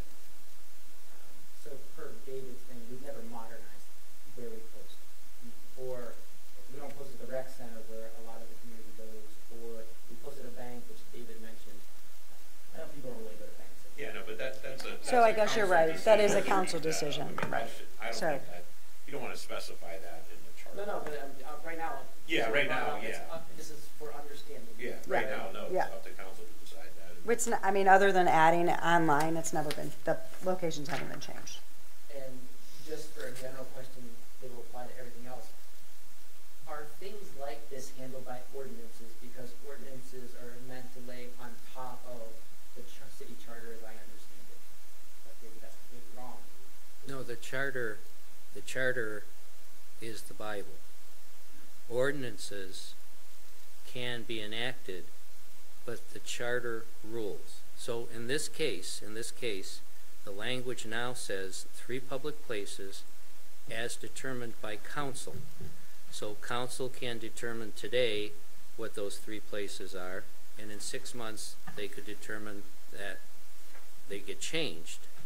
If you put language in the charter of what the 3 places are, which you can do, then the only way that those get changed would be council at any point in time, or a resident through initiative can petition that those get changed, and there'd be a vote of the people to change it. Once it's in the charter, Michael, it has to be changed by a vote of the people. Which way you do that is your choice. Right now, it's as determined by council. Right. Either way is legal. Or a future charter committee, correct? Right. Future charter committee, Eric, but that's every 10 Right. years. So that it's just a matter of how it's going to get there. That he puts Right. website in the thing, but my question is, and David, I understand that the charter is it, but ordinances fill gaps in the charter. So specific things that aren't spelled out in the charter or aren't voted on, is that where an ordinance? Ordinances do fill gaps, but the charter sometimes authorizes the ordinances which are passed, which in this case is what this charter section does. It says as determined by council, so it's actually the authority for council to determine what those posting places are. Sometimes if the charter is silent, then an ordinance can be passed on an issue and it will take effect of law, because there's no charter provision to the contrary. So are these locations set by ordinance or by a regular vote? Well, if it'd have to be a regular vote through ordinance or motion or resolution. It would have to be council making that decision. And that's the 3 ways they can act: by resolution, by ordinance, and by a motion. Can you give us just a quick breakdown of each of those, kind of the nuance and kind of what, for someone that's not involved with going to all sorts of city council meetings and doesn't have a law background, kind of a breakdown of the ordinance, resolution, and motion? Well, I can. It may cause, you may want to think about it if you're having insomnia, because it's technical. An ordinance is usually adopted on an item that is permanent. I'll give you a scenario. Perhaps a code section, a new code section that's coming into our code will be done by ordinance. A resolution is an action by council which is on something temporary. Say we have an agreement with landscaper ABC to cut the athletic fields. Well, that's going to have a term to it. Those type of actions, the rules that Laura and I have explained, deal with suspension, emergency passage or not, and need 4 votes to pass, 5 votes to pass if it's going to become immediately effective. A motion at council, if you watch a council meeting, a motion only requires, there's no suspension, only requires 4 votes of council to pass. So it's a different process, but there are the 3 ways that council can take action. And if you tune into that and you watch a council meeting, you'll see some of the committees requesting a motion for council to take certain actions. You'll see some of the committee chairs requesting legislation to take action. And then if you watch the council meeting, you'll see the actions that are taken. Thank you. I didn't want to make this wrong assumptions. So. Can I ask a question? Was this brought up from public places just to get clarification on if online constitutes Yes. one place? Yes. Or was it council asking for specific? No, places? just the online, just to Okay, clarify the clarification. online. Okay. Sorry if that wasn't clear. It was, I just. Thank you. Okay, anything more? Section 11, effective date of ordinance and resolution. So Dave touched on this a little bit.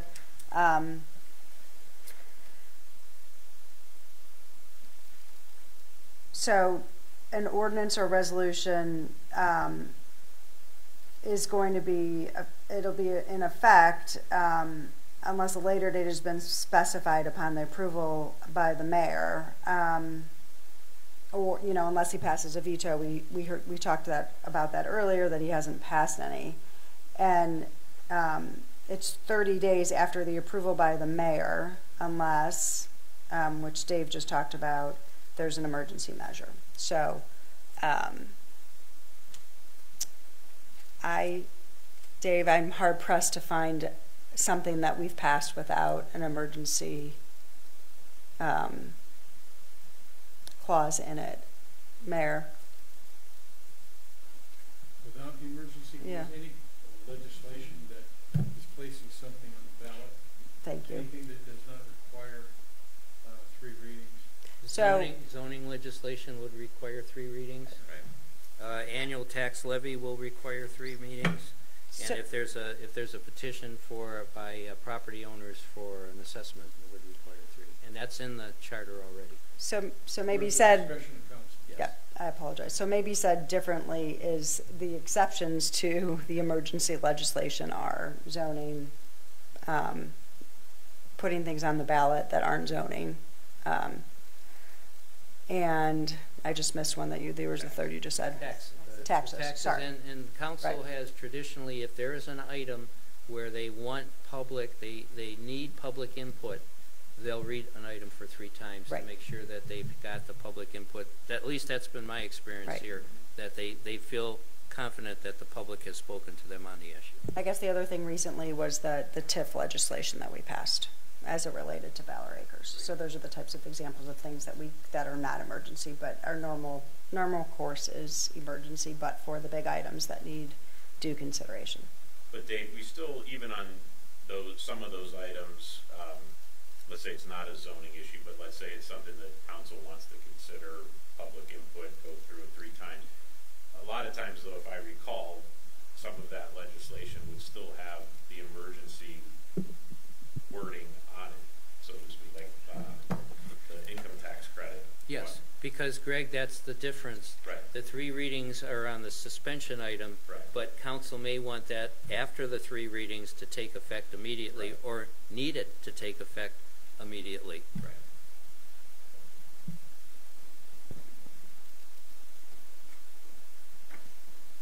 You're not loud enough, Mike, which is kind of funny. That is. Okay. Go ahead, Laura. Okay, any other questions on effective dates? Okay. Next up, Section 12, mandatory referral. This is legislation passed by council or proposed by initiative petition, which refers to a change in zoning or change to any use regulations controlling the use or development of land. And that requires to be submitted to the electors of the municipality with approval by a 55% vote, not just a regular majority vote. And that is an exception. Most councils have authority to determine zoning issues. Our city not only requires a vote of the people, it requires a vote of the people in the 55% rather than just a majority. A couple of cities require a vote of the people of the entire city, and if they have wards, a vote in the ward, a positive vote in the ward where the project is proposed. We don't have wards, so it's just the entire city. And this slows down the process of any zoning change or any new zoning classification that's requested, because some city councils and communities can do that by themselves and they don't have to go to a vote of the people. During my time here, this has worked very well because the people have a chance to chime in on whether or not they think that a zoning change would be beneficial to the city. And the best example that I can give you is occurring just south of us, where that issue of rezoning of Valor Acres passed by a great majority, but there was a lot of work that went into that, and we had not only one zoning district, but as Teresa Lesh can explain to you, we had overlay districts, because she asked me that question, what they were, and so that the populace knew that they were protected by what council took in the form of an action, and they approved it so we could regulate what went on that property. And you're seeing the result of it as it's getting built. Laura, does anybody, and anybody on the commission and mayor, does anybody have any comment to the opposition, so to speak, of that 55% vote and having that? Mayor, you felt that worked great for the city, I assume? Yeah, we have, it's fair, and I think we have no recommendations from council to make any changes there. Okay. Anybody on the commission have any issues with that? Okay. Let's touch base on that, because that has always been kind of a topic that sometimes has come up with other ones as well. Go ahead, Laura. Sorry, I just wanted to make sure that everybody knew, we have feedback from all of council, but there aren't any other items relative to this section that we have feedback on, but I just wanted to make sure that folks know that the term limit for elected officials did come up from several of the council members, so it's not just a comment that's coming from me. And you'll hear from other comments as we move into the other meetings talking about different sections. I'm just confirming that. Yep. So I just wanted to make sure. And we did get some cleanup changes that we started talking about a little bit earlier from council, and so we'll make sure that you guys, Greg has those, and we'll make sure that Dave, I believe you have them as well too. So are there any other questions for me? None for you. These would just be my couple of comments or questions for the commission, and any feedback again to kind of weed through what potentially could be issues that we may want to discuss, or if not, then we can chop them off the list. So again, terms of councilmen, just like we discussed with the mayor. Does anybody have any overriding opinion on putting a term limit on council members running? Do you know what other communities in the area do? I mean, we're thinking about this as like going forward, something to consider. I don't know. I don't know. Independence is 2 terms. They do too. I don't think Broadview Heights has it. No, probably actually does not. Most of them do not have term limits. There are a few that do. And if I may just real quick. Yeah, absolutely. Since I've been mayor, we've had 28 different people serve on council.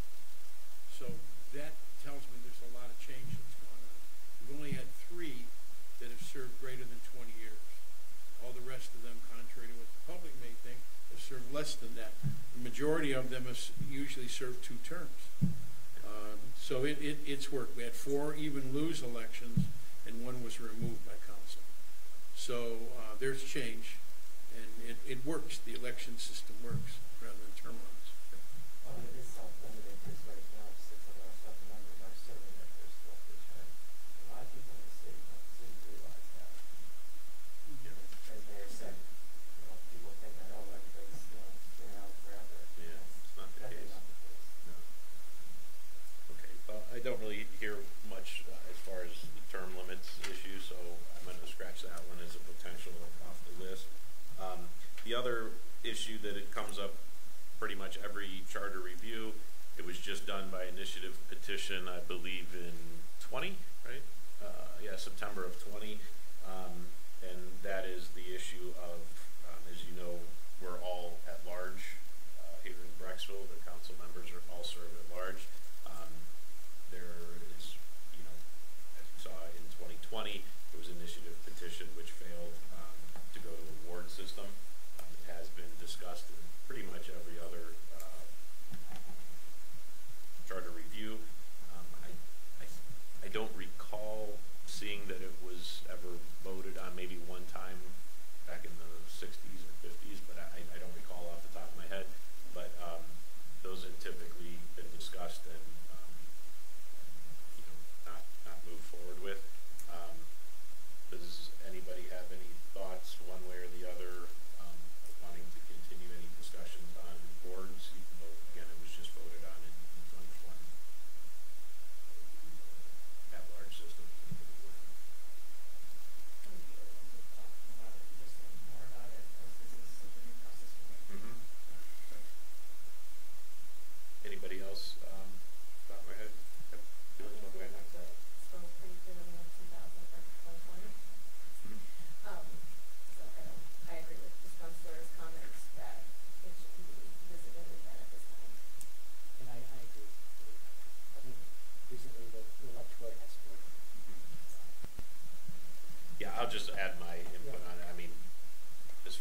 I think the thing that kind of triggered, at least in relatively recent years, an issue was that at the time, I think it might have been my last term of office, there happened to be 4 of those of us serving on council who all lived within literally like a half a mile of each other.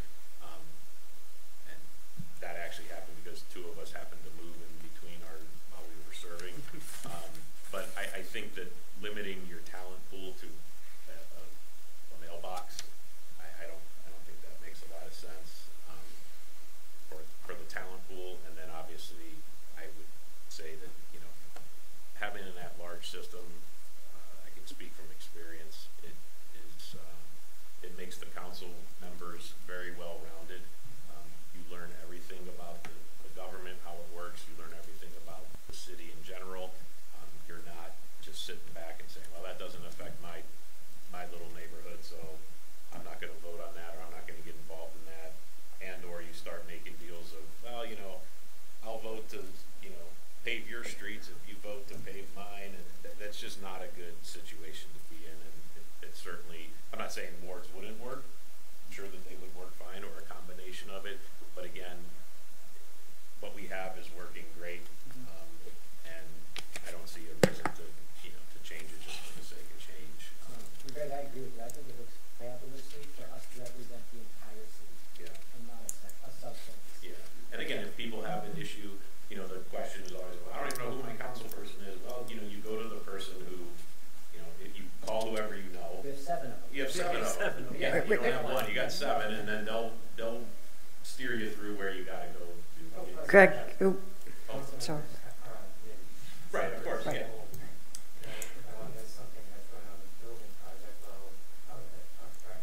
Right, right. So we have the ability to choose one based on the subject matter, not based on the address. Right.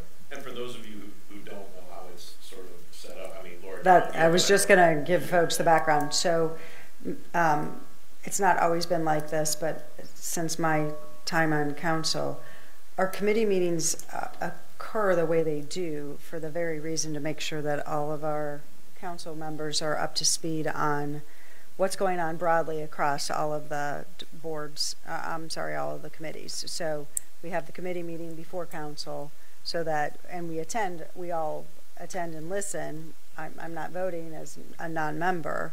In historical years, committee meetings were held on different nights, and potentially not everybody was participated in those meetings. So it at some point in time changed to have all of the committee meetings on one evening, potentially to keep people in the know, potentially to be efficient in having meetings, one evening a week versus multiple evenings a week. So we get to hear all of the business. We get our packages of information the Friday before.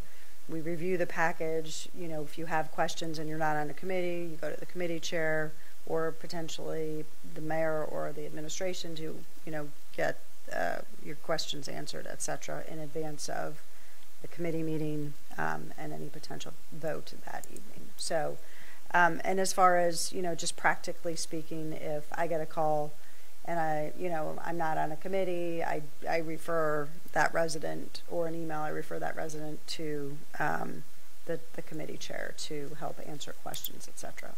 So, and we just pretty much, it's an open communication process so that everybody knows, kind of where there's concerns and what's happening and what's going on. And then just a couple more things that I had on the list here. I'll assume perhaps that we want to also, as we'll discuss in the future with the mayor position, having 2-year residency qualification that is the same thing on council side. Is that something that we want to discuss as far as council is concerned as well, or not? Yeah, I'd agree. Okay. Same reasons. Okay. Can you jot that down then? All right. And then the only other couple of small comments, questions I had, and perhaps Mayor, maybe you can give a little background on this. actually surprised when I reviewed that in the meetings section under the special meetings, where it says not less than 12 hours preceding, meaning you have to give at least 12-hour notice. I was actually surprised that for some reason I thought it was 24. Is there a reason? Is it basically just to cover in case there's a really big emergency that we Right. need? Okay, where 12. It's there in case something like a case Yeah, on at the night, street right. or whatever, we have to have an emergency meeting to authorize funding of Okay. that, or some hideous thing happens. Yeah. Okay. All right. And the law recently changed by case law where council cannot make approvals by email. So if we do have an emergency, you can't use the email system to seek authority to do things and seek approvals. You need to have a public meeting where the issue can be discussed publicly. Even so, that was always a thing that came up in the past, at least when I served on council, where it could be like an ongoing project, a utility project that's going on, and they're out on the scene, and they're all mobilized, they're working on it, and something unforeseen happens.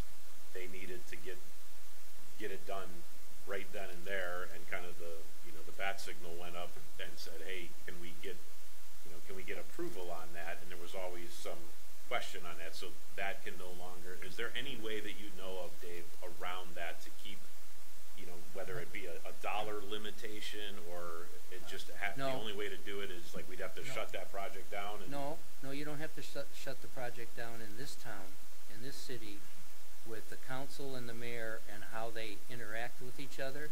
The mayor can authorize that immediate project, that immediate repair or whatever. remediation to occur, and he will be notifying council at the same time of what he's doing. There will be immediate special meeting set 12 hours later where it would be approved. So you're not putting the public or the project at risk. Now, in some communities, that could be an issue because if there's not that relationship between the mayor and the council, the mayor could authorize something and then council can refuse. Yeah. But it can be handled. It just can't be handled by email, privately Right. approved. It's got to be in a public meeting. Gotcha. That was all that I had jotted down. Does anybody on the commission have any questions or comments for either Council President Redinger, Mayor, Directors, as far as Article 4 is concerned?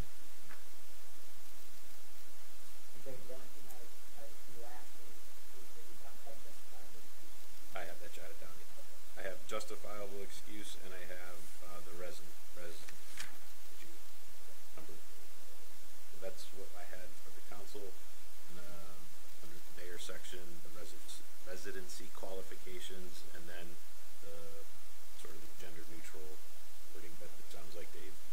And Greg, I have one other one, and that would be the research to see if any other community allows for council member removal being a vote of the people.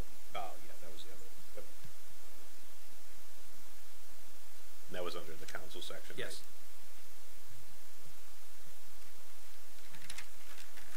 Right? Okay. All right. Hearing nothing else on that article, we will just about wrap up here. Are there any other matters deemed appropriate for the commission that anybody wants to bring up at this point? Nothing? Okay. And unfortunately, there's no longer anybody in the public. But if there was, if you had anything to say it now. But hearing none, we'll move on to there. I will, real quickly, just as a reminder, our next meeting is October, where did I put that paper? 25th, I believe, somewhere. Oh, I must have put it away. 1 second. Yep, that's it. Oh, there it is. October 25th, 6:30 will be our next one, and then we have November 2nd and November 29th. I would anticipate we'll get the agenda out to you here in the next day or two for that one, but kind of the goal or plan is that in these next probably 3 or so meetings, we'll hit Articles 5 and 6, which are pretty hefty, and then Articles 7 through 12, we can probably handle those all in one final meeting there before the end of the year, and that'll get us through the charter.